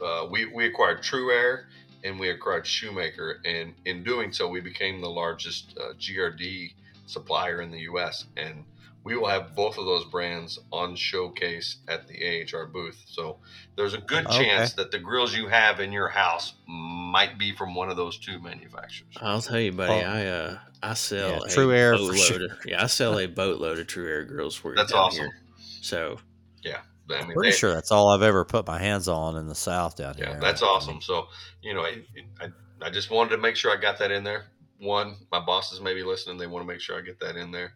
And 2, it really did. And if you want to add gasoline to the fire, that's one thing that can really stoke your business as a manufacturer. Get a couple of manufacturers that really own a certain segment of the business. Right. Well, and when we moved to True Air, I'm trying to think. I think we moved into True Air right around when you first came to work with me, Dennis, somewhere right in there. And as soon as we brought in True Air, I immediately, had a lot better access to competitive commercial grills than I ever did before. Yeah. And I sell a ton of, I think they just changed the part number on me. Dang it, I got to go look. But I used to sell, and I still sell a bunch of the, was it the SD saddles for commercial? Saddle grill, yeah, the commercial grill. I swear, didn't they just change the part number of those things though? There's one of them they just changed, and it jacked me all up the other day when I was trying to find it. It's on a spreadsheet. Hey, Ryan, you know better than to try to memorize part numbers by this point, don't you? Hey man, they just live up there. Right, they get ingrained whether I want them to be or not. So you know the crazy solid thing. At that. This is the craziest thing I tell my wife all the time. I can't remember, what we had for dinner last Wednesday night. I can remember the model number of the Tin-Sear condensing unit. Oh, trust me, I know. Well, that's what we do, man. We're in it. And that's 30 years ago. I can remember that model number, the Tin-Sear condensing unit. That's that spider web factor. Oh yeah, so There it is. Dennis and I were talking Segue. earlier. So spiderweb. So again, I stumbled into this industry, and I swore when I got into it, I'm like, anytime I get an opportunity to get out of here, I should probably go back and use this degree that we paid for, so that we don't look like we just spent a bunch of money at a university for whatever. So I've tried numerous times to leave the industry and pursue other avenues. And like a spider web, every time you twist and turn and try to get out of it, you just get more impelled and more trapped into it. Yep. To the point where I feel like I've moved twice. Right. So I wanted to get out of it, and they're like, no, we're going to keep you into it, and we're going to move you across the country. And we're right. So, Well, I feel like if you've put at least, I feel like if you've put 5 years in this industry, you might as well stay in it. right. For sure. And so I've now resided to the fact that the HVAC industry is like the mob, and we're all made men, and there is only one way out. And if you've seen Goodfellas, you know that way, and it's with a pair of concrete shoes. Put me out of my misery, please. Exactly. That's the only way you're getting out of here. There's no other industry that will accept you now. Right. I feel like we need to. Me and Ryan are going to push to get some more. I want to get some plumbers on here. I want to get some machine operators on here. Yeah, so I started because I That's was a goal listening this year. to you guys. One, I was doing my research to try to make sure that I didn't make a complete fool of myself on this podcast. I started listening to you guys, and there's a different app. What is it? Hounds? The Trade Hounds. Trade Hounds. So I signed up and downloaded the Trade Hounds. That is, if you need a spot to download some images of some really good installs or really good projects, that is some crazy stuff. And the earth, so we do some plumbing. RectorSeal is also in plumbing. So I looked at the plumbing industry, and then the earth moving, Oh yeah, I cannot. Oh, stop like the watching heavy you guys. machinery guys and all. Oh my God, I'm like, Dude, I can't stop watching that crap. I freaking love it. Like the freaking Dirt Gang here in like an hour from us. I'll watch his Instagram all day because I just love watching all these. Well, they always got one of their little kids up there driving it. dude, I'm just like, how did you get that machine wherever it is to where it went to? Because those are massive machines. Right. Like, oh my gosh, that is some crazy stuff. It if you want to kill some time and you want to get a time suck in, that is you can get hooked up into that and lose your day. Dang it, I know what I am throwing up for Throwback Thursday now tomorrow, and it's gonna be just for Donnie. Okay. Oh yeah. I got. You didn't get to your. You got a crawl space confession? Oh yes. Oh yeah. So crawl space. So I've listened to a few of your episodes, and I hear funny stories about dead critters in crawl spaces and whatever, that sort of thing. So. Right. As I mentioned, however long ago it was, an hour and a half ago, I got into this industry because I went to work for my uncle who owned an air conditioning business in Amarillo. And one of the first jobs that we went on, I hadn't been on the job for probably about a month, was a townhouse where we were going to run ductwork. We were going to do a downflow conversion. So we're going to run ductwork in the closet, into the crawl space, to all the bedrooms, and then that's where the ductwork was going to go. Right. I'm at that point in time, I'm 5'10", and at that point in time, I probably weighed about 160, 170, 180, skinny little dude. And so I'm the duck rat, and I'm the attic rat. And so I'm the guy going into this crawl space that probably was. At its height, it might have been 18 inches, and at its lowest was probably 6, and I had to dig. So they sent me down with a little campsite shovel. He's like, if you ever hit a beam, one you unfold. Dig out a foxhole. yes, exactly. You unfold it. So if you get in a spot, dig yourself out and crawl in. And what my uncle was going to do was go to the bedrooms and cut the the 4x10 or 10x4 holes out, and he was going to drop the boot down, and I was going to run the flex duct over to him and then tie it in. That was my job. So the hole that I had to get down into this crawl space was 10x10, 12x12 at best, right? It's in a closet. Wow. And so I dropped down into this thing, and it's dark, as you can imagine, because it's dark in these crawl spaces. Yep. And I'm crawling on belly, doing the belly crawl, and all of a sudden I feel something. Moist, we'll call it. Moist. Roll across my belly, right? Oh, God. No. So at about 1,000 miles an hour, I jumped backwards probably 50 feet. And as he describes it, I came out of the hole backwards, like it was in reverse. Like, I don't know how he said, I don't know how you did a handstand backwards, but I did a handstand and crawled out of that crawl space backwards. And I'm like, there is a snake or something down there. And he's like, there's no snake. And so he at the time is probably 6'4", 340 pounds. So he's a big old boy, right? Getting in that hole. So he turns upside down and puts his head down in there and flashes a flashlight down there. And about 20 feet from the hole where I had encountered this moist creature was a slug about the size of a pencil. It's probably maybe 8 inches long. So yeah. So I rolled across a slug that went up my shirt, and it scared Hey, understandable. Damn. Yeah. You don't know what it is. An 8-inch long slug either. Yeah. So it scared the bejeebies out of me, as they say in the South. So the worst thing I've ever had in a crawl space, I'm not worried about critters. I cannot stand to get a cramp in a crawl space. A cramp? A cramp in my leg or something. I mean, where else do you want to be to get a cramp? I don't like a cramp anywhere.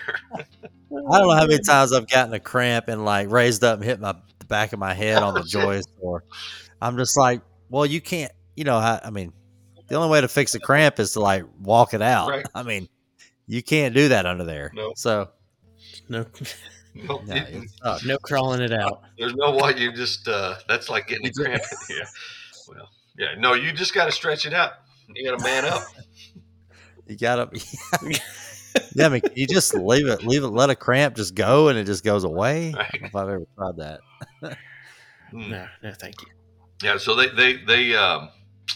for the next 4 or 5 weeks, every installation crew, they're like, "Hey, Donnie, you want to go in the crawl space?" I'm like, "I'm good." Nah, I'm trying to quit. Yeah, I'm good. Yeah, trying to quit. Yeah, they're. I was actually in one last week for a site visit. It wasn't too bad. It was actually one of those where you could you could walk in there, but you're bent over halfway. Yep. Like you almost the 3.5 foot crawl space. Yeah, you're like, okay, so I just get on my knees, and you're like, well, no, actually, I can kind of stand up. Oh no, I can't. My back hurts. I got to get back down to my knees. It's kind of in the middle. Sucks. Those are the worst. I mean, it's just better just be low, so when you get on your belly and crawl, people don't look at you like you're strange, right? Yeah, right. Yeah, the duck waddle across some of those is it's not pretty. It should not be filmed. I don't miss some of that. No. Yeah, I don't miss that at all. That was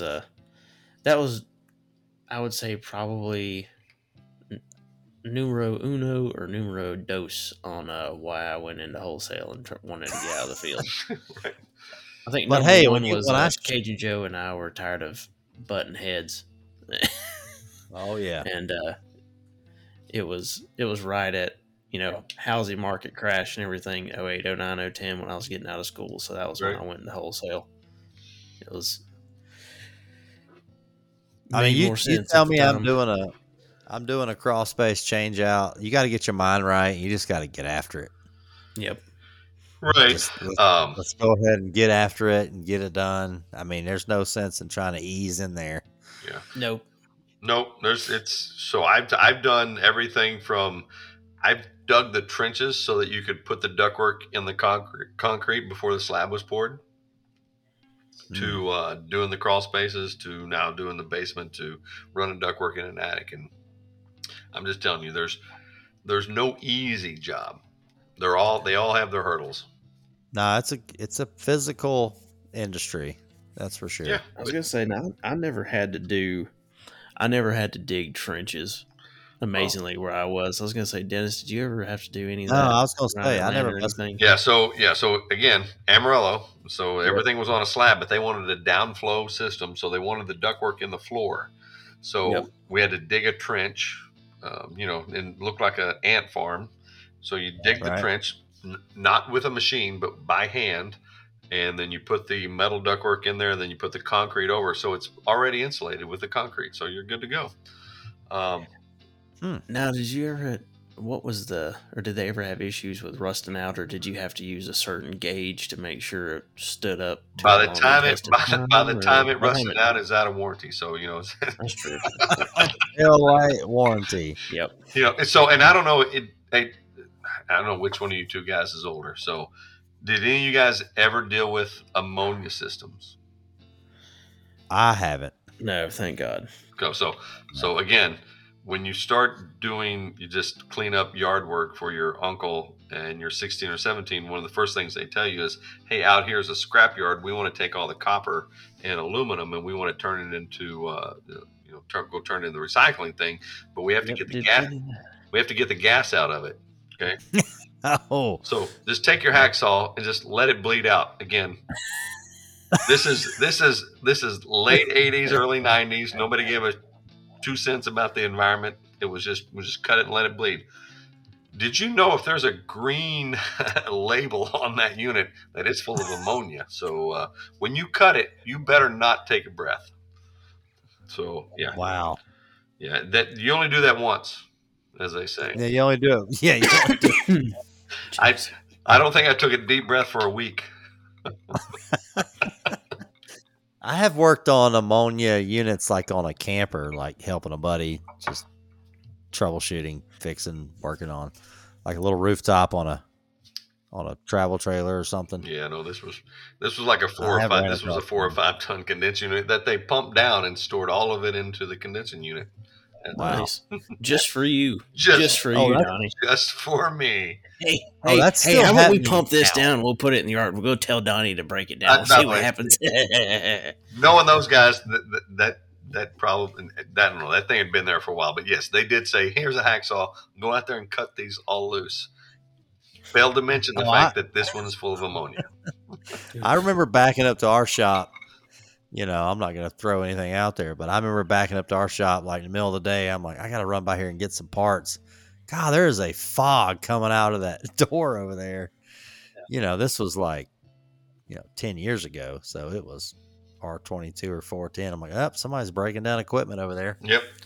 One of the bays is what it is. Dude, back in the day, we used to, again, we would, freeze each other with R22. That'd be a fun little, right. Just go behind somebody and squirt some R22 on their leg, freeze the crap out of them. Just stupid shit that we would do. That was a $10,000 fine. I was gonna say I've got a video of hitting a snake with some 22 to get him out of a unit. Oh yeah, there you go. You ever aired up a tire with 22? Oh yeah, I have with 410. Yeah. Or nitrogen. Actually, we use nitrogen a lot. Yeah, so you get a little tire, get a little low. You just put a little 410 in it, or a little 22 in it. By the way, don't fill it full because that shit warms up quick. No, in the summer, man, you gotta be.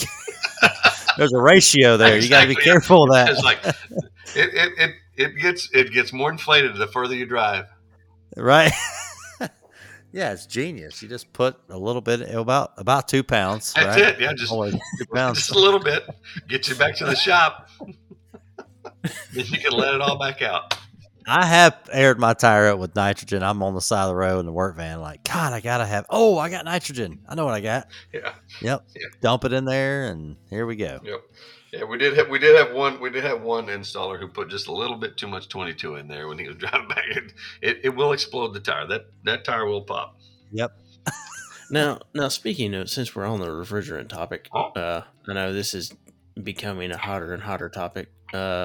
What are your thoughts, Donnie, about the potential elimination of single-use canisters and having to go to trade out refillables everywhere?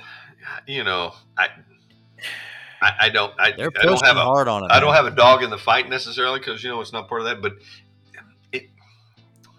it, it's going to be hard to manage. Back when we switched, No joke. so when what I we keep switched saying. from 22 to 410, right? They were like, "Hey, you have to have this log. Here's your book. It's 140 pages, and every time you add refrigerant to a system, you have to log how much refrigerant you have to, and you have to keep that available for the auditors who are going to come by and audit your refrigerant use." And we sold them as the distributor. We sold these books. We sold everything, right? And I'm like, Yep. there's not enough government employees to audit every HVAC. I mean, No. all they would be doing. So, how we manage that transition. Well, the infrastructure is not. There's no there. infrastructure for it. I mean, what is every single distributor suddenly going to have to go dig out 2 holes in the front of their warehouse and bury, I guess, essentially fuel cells to Correct. pump refrigerant out of, kind of like a gas station, literally. Like your LP a whole stations different do business with your- here. It I think it's a nice, in politics or in government, everything sounds great on paper, right? Right. Yep. Try to implement it. That's the key, right? Yeah. Well, and what's in that tank? Yeah, I just recovered all this 410s ish. Exactly. Or Well, 407C and yeah. R22 That's together. why we all got out of recovery tanks. canisters, because Oh my God. nobody ever put actual 22 in them. It was 22 and what the hell ever Well, else was in the Oh system. my God. The amount Yeah, of it's like that all over again. Yeah, I the mean, amount of recovery tanks that I've handled in my career, unbelievable. And you're like, so this is what do we have in here? They're like, it's 22. You sure? And I'm like, and then they would pause. I'm like, nope. Okay. By the way, you write it down. The only person that knows truly what's in it is the facility that pumps it out and has to filter it or do whatever they have to do with it. oh yeah, they're probably So probably like, when we "God, switched guys, to get it 410 to together." 22, so 22 I will tell you this. So we used to sell a 30-pound drum of R22 for $26. Ask me how I know that. It's just that I remember that price. Wow. $26 for a 30-pound drum of 22. So you got a storage unit full, right? Exactly, right? And when we switched to 410, they were like, well, people are just going to recycle. They're going to suck the 22 out of this and go put it in the other side. And I'm like, okay, that sounds like a legitimate business. Nobody wasted their time to do that. No. I mean, there were people who tried it, but it did not become a, what do they call it on Shark Tank? That was not a long-term success plan. Well, and it goes back to the whole you're killing my service department here. For sure. Yeah. My service department is now a profit loss center. I think when I went into wholesale in 2010, 410 was, I think I would sell pallet prices like $57 a jug, something like that, maybe. Right. Yeah. Sounds about right. The 25, so 410 was in 25-pound jugs, right? Yep. Yeah. And you're like, it's just All right. it's just $2 a pound. Or $20 a pound, whatever it is now. I don't even know what it is now. I'm out of it so much I don't even know what Stupid is what it is now. Yeah. I had to What quote is a it? pallet yesterday, and it's I mean, are we talking it's like 460 or something? Is it? in some cases. 500? It depends. It depends. Gosh. It went way up, and now it's creeping back down again. But then, what kills me is refrigerant will end up being a semi loss leader here and there too. Right.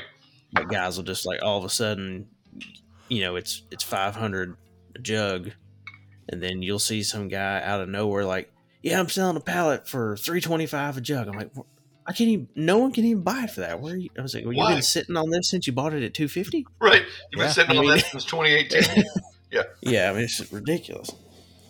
And I'll see that all the time, just out of left field. I had that happen yesterday.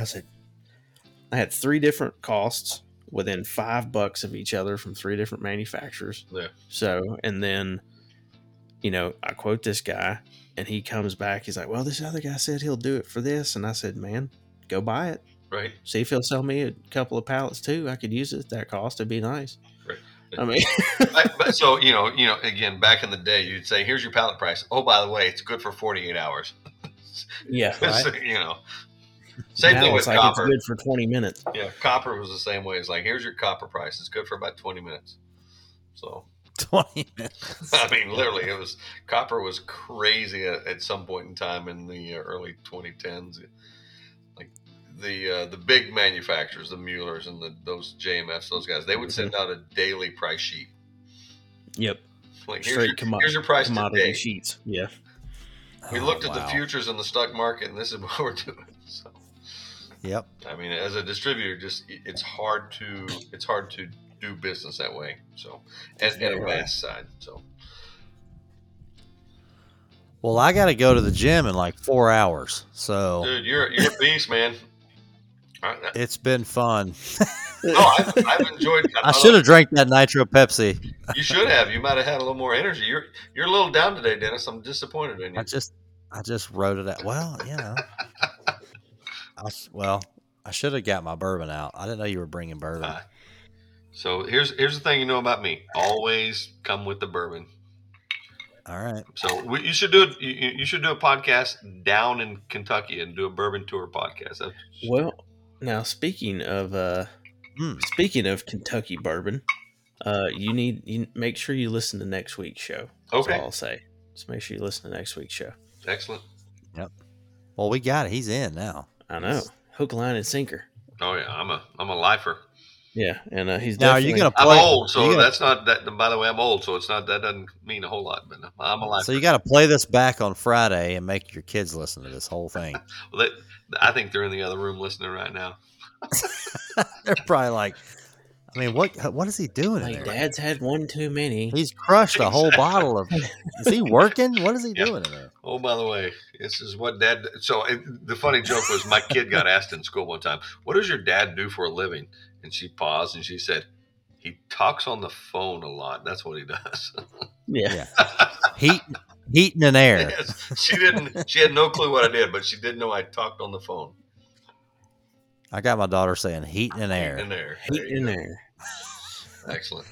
Mostly the heat comes out of his mouth and goes into the air.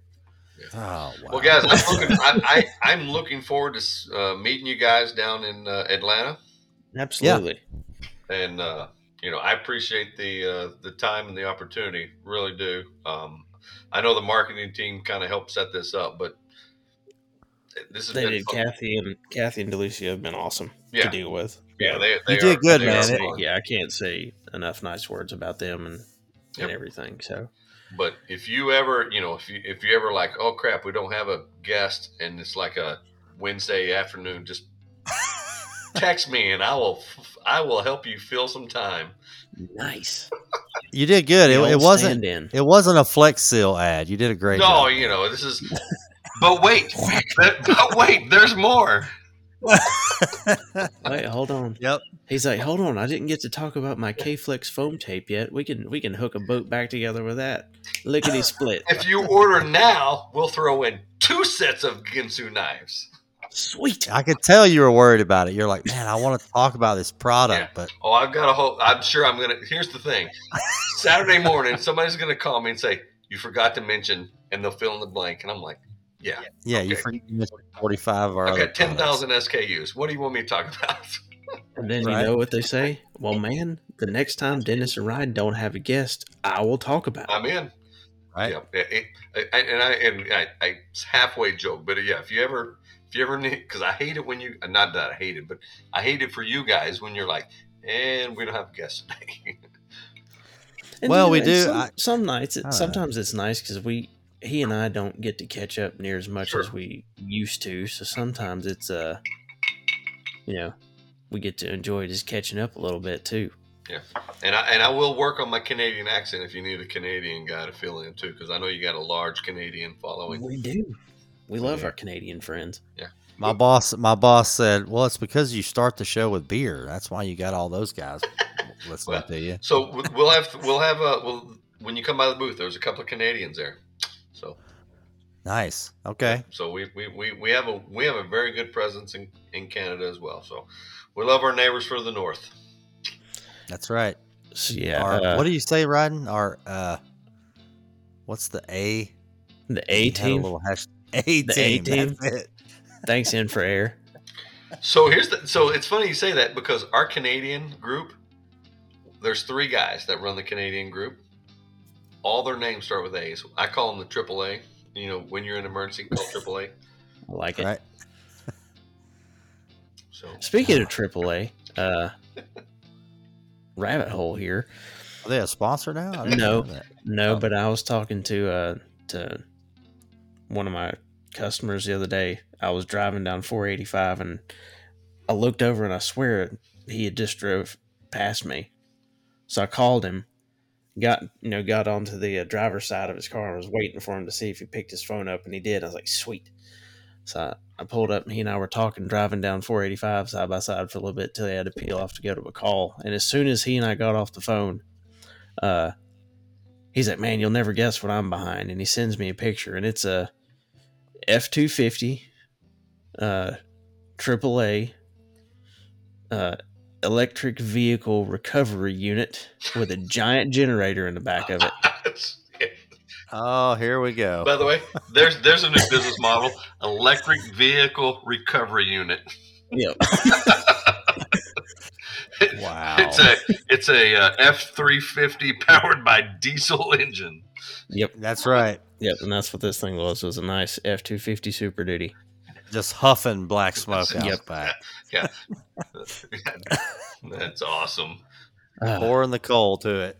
So yeah, if you guys haven't registered for AHR, please visit ahrexpo.com. Get your registration in. I think we're getting close to the deadline of being able to have your passes mailed to you in time. So Right. get in there, get it think they may done. have. It may already be passed, or it may be next week. Sorry, Nicole, I can't remember everything we talked about last week at this point. Right. But yeah, make sure you're registered. Also, go and check out Donnie and everybody at Rector Seal is booth B2029. Our buddy HVAC Strong will be there at 3 o'clock on Monday. We will be there at 11 o'clock on Tuesday. And then our other friend from California, Mr. PEHVAC, will be there on Tuesday at 3 o'clock. So go check out all of our buddies over at Rector Seal as well. Yeah. I will not be in a kilt. Just throwing that out there. You will probably be at the beer pavilion, Dennis, is where I will find Man.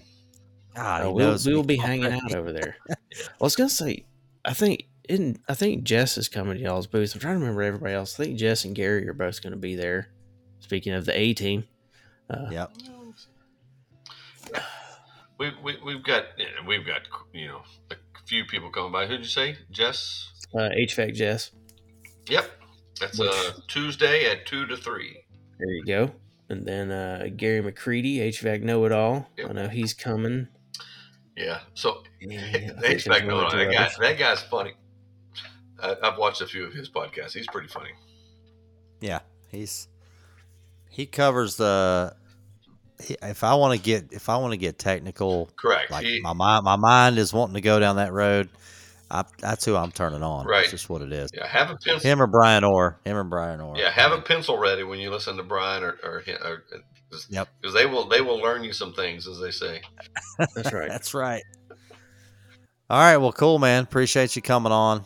Had a good time. Hope you got some bourbon left over for next Wednesday or a Wednesday. Yep.